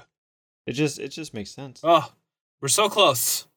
We are. We broke our 2-hour mark though. 2. So let's start wrapping this up quickly. 2 months left. That we don't. Yeah. Clue, July 1st. It's Clue. I haven't played the Super Nintendo one. I played the one on PC that you got out of a cereal box back in the day. Honestly, I have no idea how to play Clue. I know whenever me and my friends would play Clue as kids, we would just make up murder situations with the things that they gave us and be like, they did it through this and then they got through the trap door. So kind of half playing Clue, but not properly. After what I've seen of the Super Nintendo version, this is how I want to learn how to play Clue. This looks great. Really? Yeah, it looks surprisingly charming. It kind of like, if you go to like input your, I guess, hypothesis, it'll play out like a little dramatization, and it looks surprisingly good for the Super Nintendo, and yeah, I kind of like it. My opinion on board game, video games still stand, where it's just slower, more dragged out, but whatever, it's Clue, it's supposed to be dumb, I like it. I love the board game Clue, so. Yep. Next we have Spanky's Quest, which is on SNES Online. It is on SNES Online. It's the fact that its name is Spanky and he's a monkey just has a lot of euphemism opportunity that I'm not going to elaborate on here. But it seems questionable. As for the game itself, it's a platformer and it's a really slow and kind of easy one, but not a bad one. I've played it a little bit, and the whole gimmick is your attack is like you toss a ball up into the air and you can keep catching it and bouncing it back up, and the ball will change into different things that will do different things. So if like you bounce it once, it goes from a bubble to like a baseball, and the baseball will, I don't know, just drop down, and then if you do it more, it'll turn into a volleyball, and it's like a spread shot. And it's kind of tricky to explain, but it's a very slow, casual platformer, and it's alright, it's kind of bland. Yeah, that's always what I got out of it. I tried it a couple times and couldn't get into it myself, but it's there for anyone to try if they have the Switch Online. Passable. Next up is Race Driving, July 10th, 1992. don't know anything. They tried to change It's the world THQ with this though, and one. based on the other THQ games, it's not going to be great. Have you ever seen Race Driving? No. No? The Race Driving is admittedly an attempt at a really impressive feat. It was a fully 3D polygonal racing game on the Super Nintendo. Huh. Moves at about 2 frames a second. This would have been before the FX chip. Long before, yeah. So there's if you look up some footage, you'll see like one of the first levels is like, because it's like a first person kind of perspective through the windshield of the car, and there's a track where you do a loop de loop, and it stutters so slow because it cannot handle what it is trying to accomplish. That's too bad. But bless its heart, but this is essentially an unplayable game. That's funny. And then next, so early in the life cycle too, right? Like that's the first year of Super Nintendo. It looks like it's really impressive, and they really were trying to do something really cool, and it just didn't work. Yeah. No, but the next one, if you want turning something unsuccessful into a success, this is Street Fighter II: The World Warrior, which is the original release of Street Fighter II, at least at home. I'm pretty sure it was an arcade game before this, but yes. And what can I say about Street Fighter? We've got Street Fighter 6 coming out in like a couple months. This franchise is doing fine. I would say that is nice because they haven't really milked the series, but then you look at how many versions of Street Fighter 2 there is, and then it's like, never mind.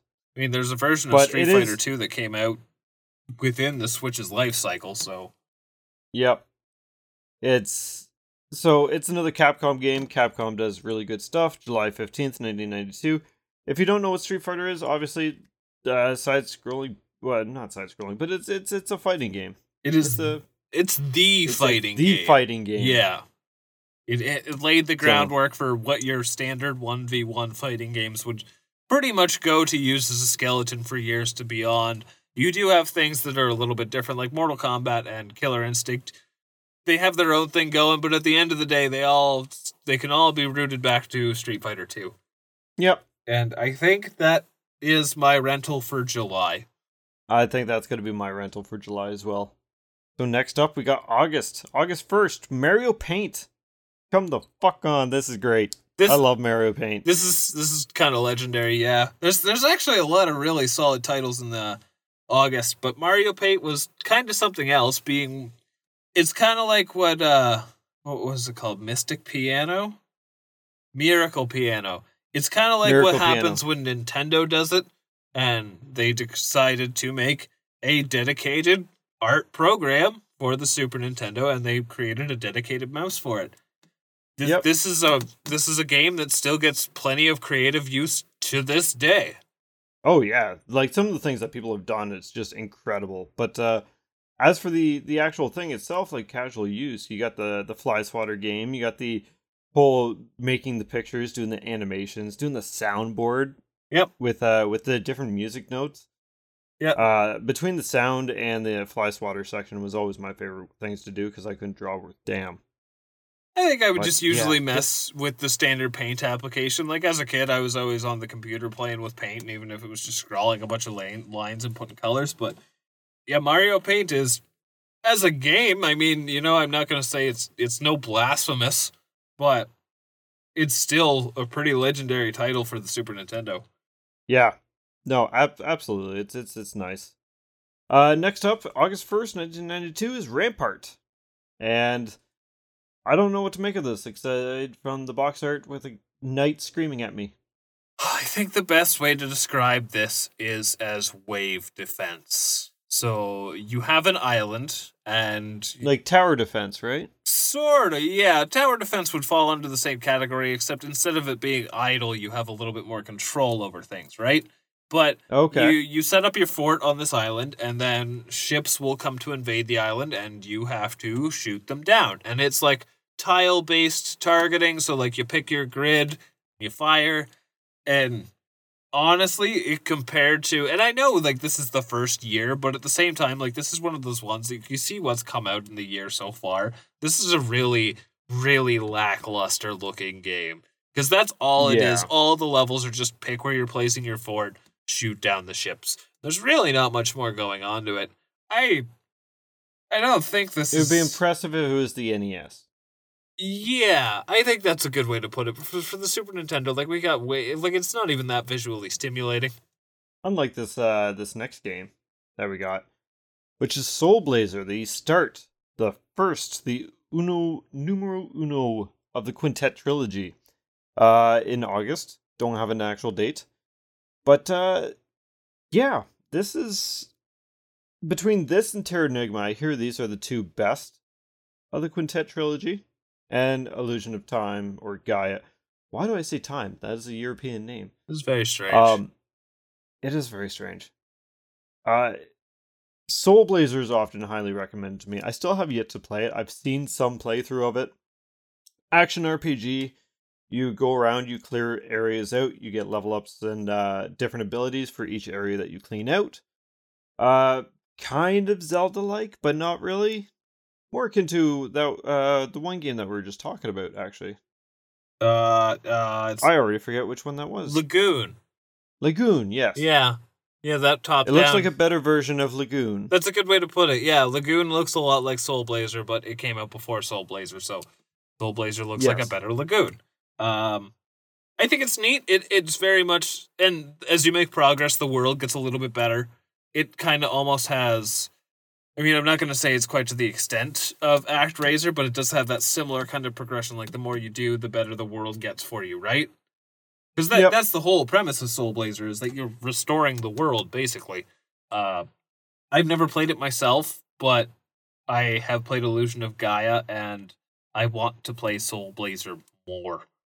So, yes. It holds its place. I think it's worth a shot even to this day. It's definitely a little bit rough around the edges. It doesn't play as nice as something like Link to the Past, but still holds up. Yeah, I think that's fair to say. Like, Link to the Past is very difficult to beat. This next one, this is the one I meant to mention earlier, but I was thinking of something completely different, probably because going over a lot of games, I'm going to get a couple mixed up. But this is Super Play Action Football, which... You know what? It's football. That would be all I have to say about it, but this one has a little bit of a special exception, which is really weird. It's all done at an isometric angle. Okay. It's so weird looking. It kind of looks neat, and I feel like this is one of those sports games that might be a little bit better than at first glance, and I say that solely based off of one little visual, and that is at the coin toss at the start of the match, the head side of the coin is Mario, which makes me think that there were some good developers on this game, and it's probably secretly very fun. So, I don't know the company who developed it. They're TOSE? TOSE? TOSE? But this was actually published by Nintendo. Football. Yeah. That's really all. Next up, because football. We've already talked about football tons of times now. Magic Sword, August 14th, 1992. This is a kind of hack and slash side-scrolling thing, published by Capcom for arcades, and then this is obviously the port for it. Yeah, this is a very arcade-feeling game. When you look at it, it just straight up screams arcade. The thing that's cool about this game is, so your character is a very straightforward warrior. You're just a guy who holds a sword and can swing a sword. You kind of look like Conan the Barbarian. It's kind of, yeah, very simplistic in its gameplay.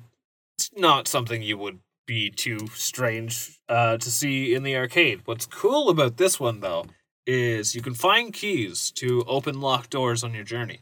And sometimes you'll find treasure and what have you, but usually you will free a prisoner. And that prisoner essentially becomes your party member until you take a hit. So they kind of act as a bit of a buffer as well.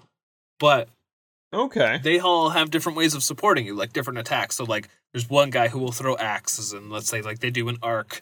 And then you can find the magician, and the magician can do like a spread shot. And if I'm not mistaken, you can also level up your character. But when I say level it up, it's not going to like experience an RPG sense. It's like you find the level up power up, and you might get a different attack or something like that. It's kind of like the whip upgrades in Castlevania. Okay. Yeah. That makes sense. And yeah. So I know I played Magic Sword years ago, and I had a blast with it. So it's very simple, but it's just good classic Capcom arcadey goodness. Yeah. It seems actually pretty good, to be honest. That's going to be one that I'm going to want to check out. Now, I might have said that was arcadey goodness, but honestly, on this we are ending this one on a high note. Yes, are we ever? Oh, This is back when Konami was good. I didn't know that this was such an early title. Yeah. I would have thought with the level of quality and polish that this game has, it would have been a much later release for the Super Nintendo. No, this was a Konami being on fire time. Yep. So this is Teenage Mutant Ninja Turtles 4: Turtles in Time. Released August 15th, 1992. To this day, it is regarded as one of the greatest beat 'em ups of all time. Yes. And the fact that it has now get it on the Cowabunga collection. Yeah, it's readily available right now, which is mind-blowing. It's gotten a remake before, not to the best reception, but again, the fact that it was even worth the time to make a whole new version of it. It was on the Xbox 360 arcade. They made it all 3D looking. It was strange, but again, it still garnered that attention. The music in this game is so good. It is some of the best. It's got some of the best co-op beat 'em up gameplay possible. I don't know how much more I could say about this, like just without just being just sheer praise. Yeah. No, it's really good.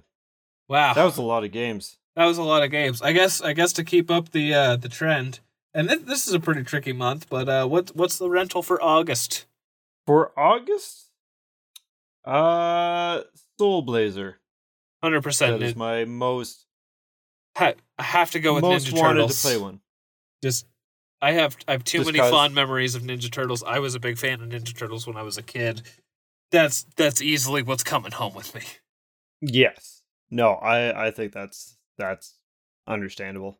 Oh, wow. Yeah, you spent. That was a marathon. So, sorry if we left some information about your favorite game off. There's a reason that we kept some off and kept them brief. Just that was a lot of games. That was more than we ever thought that this would be, and this was kind of like a last minute topic idea. I mean, we said at the beginning we didn't have enough, and then we ended up with too much. So yes, it wasn't a two-parter. We can be proud of that. And yep. So I guess we'll do a.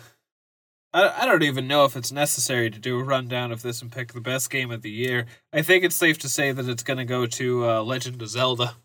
I think so, yeah. Yeah, but there's some really solid honorable mentions for the first year of release. Like, we've got stuff like Final Fantasy II, we got Super Mario World, we got Castlevania 4, Ghouls and Ghosts. Like, for a debut year of a console, there were some bangers. And you know what? They're spread out. They're spread out the year. A lot of different like kinds of games that you can play, and I think the crazier thing is it only gets better from here. Yeah.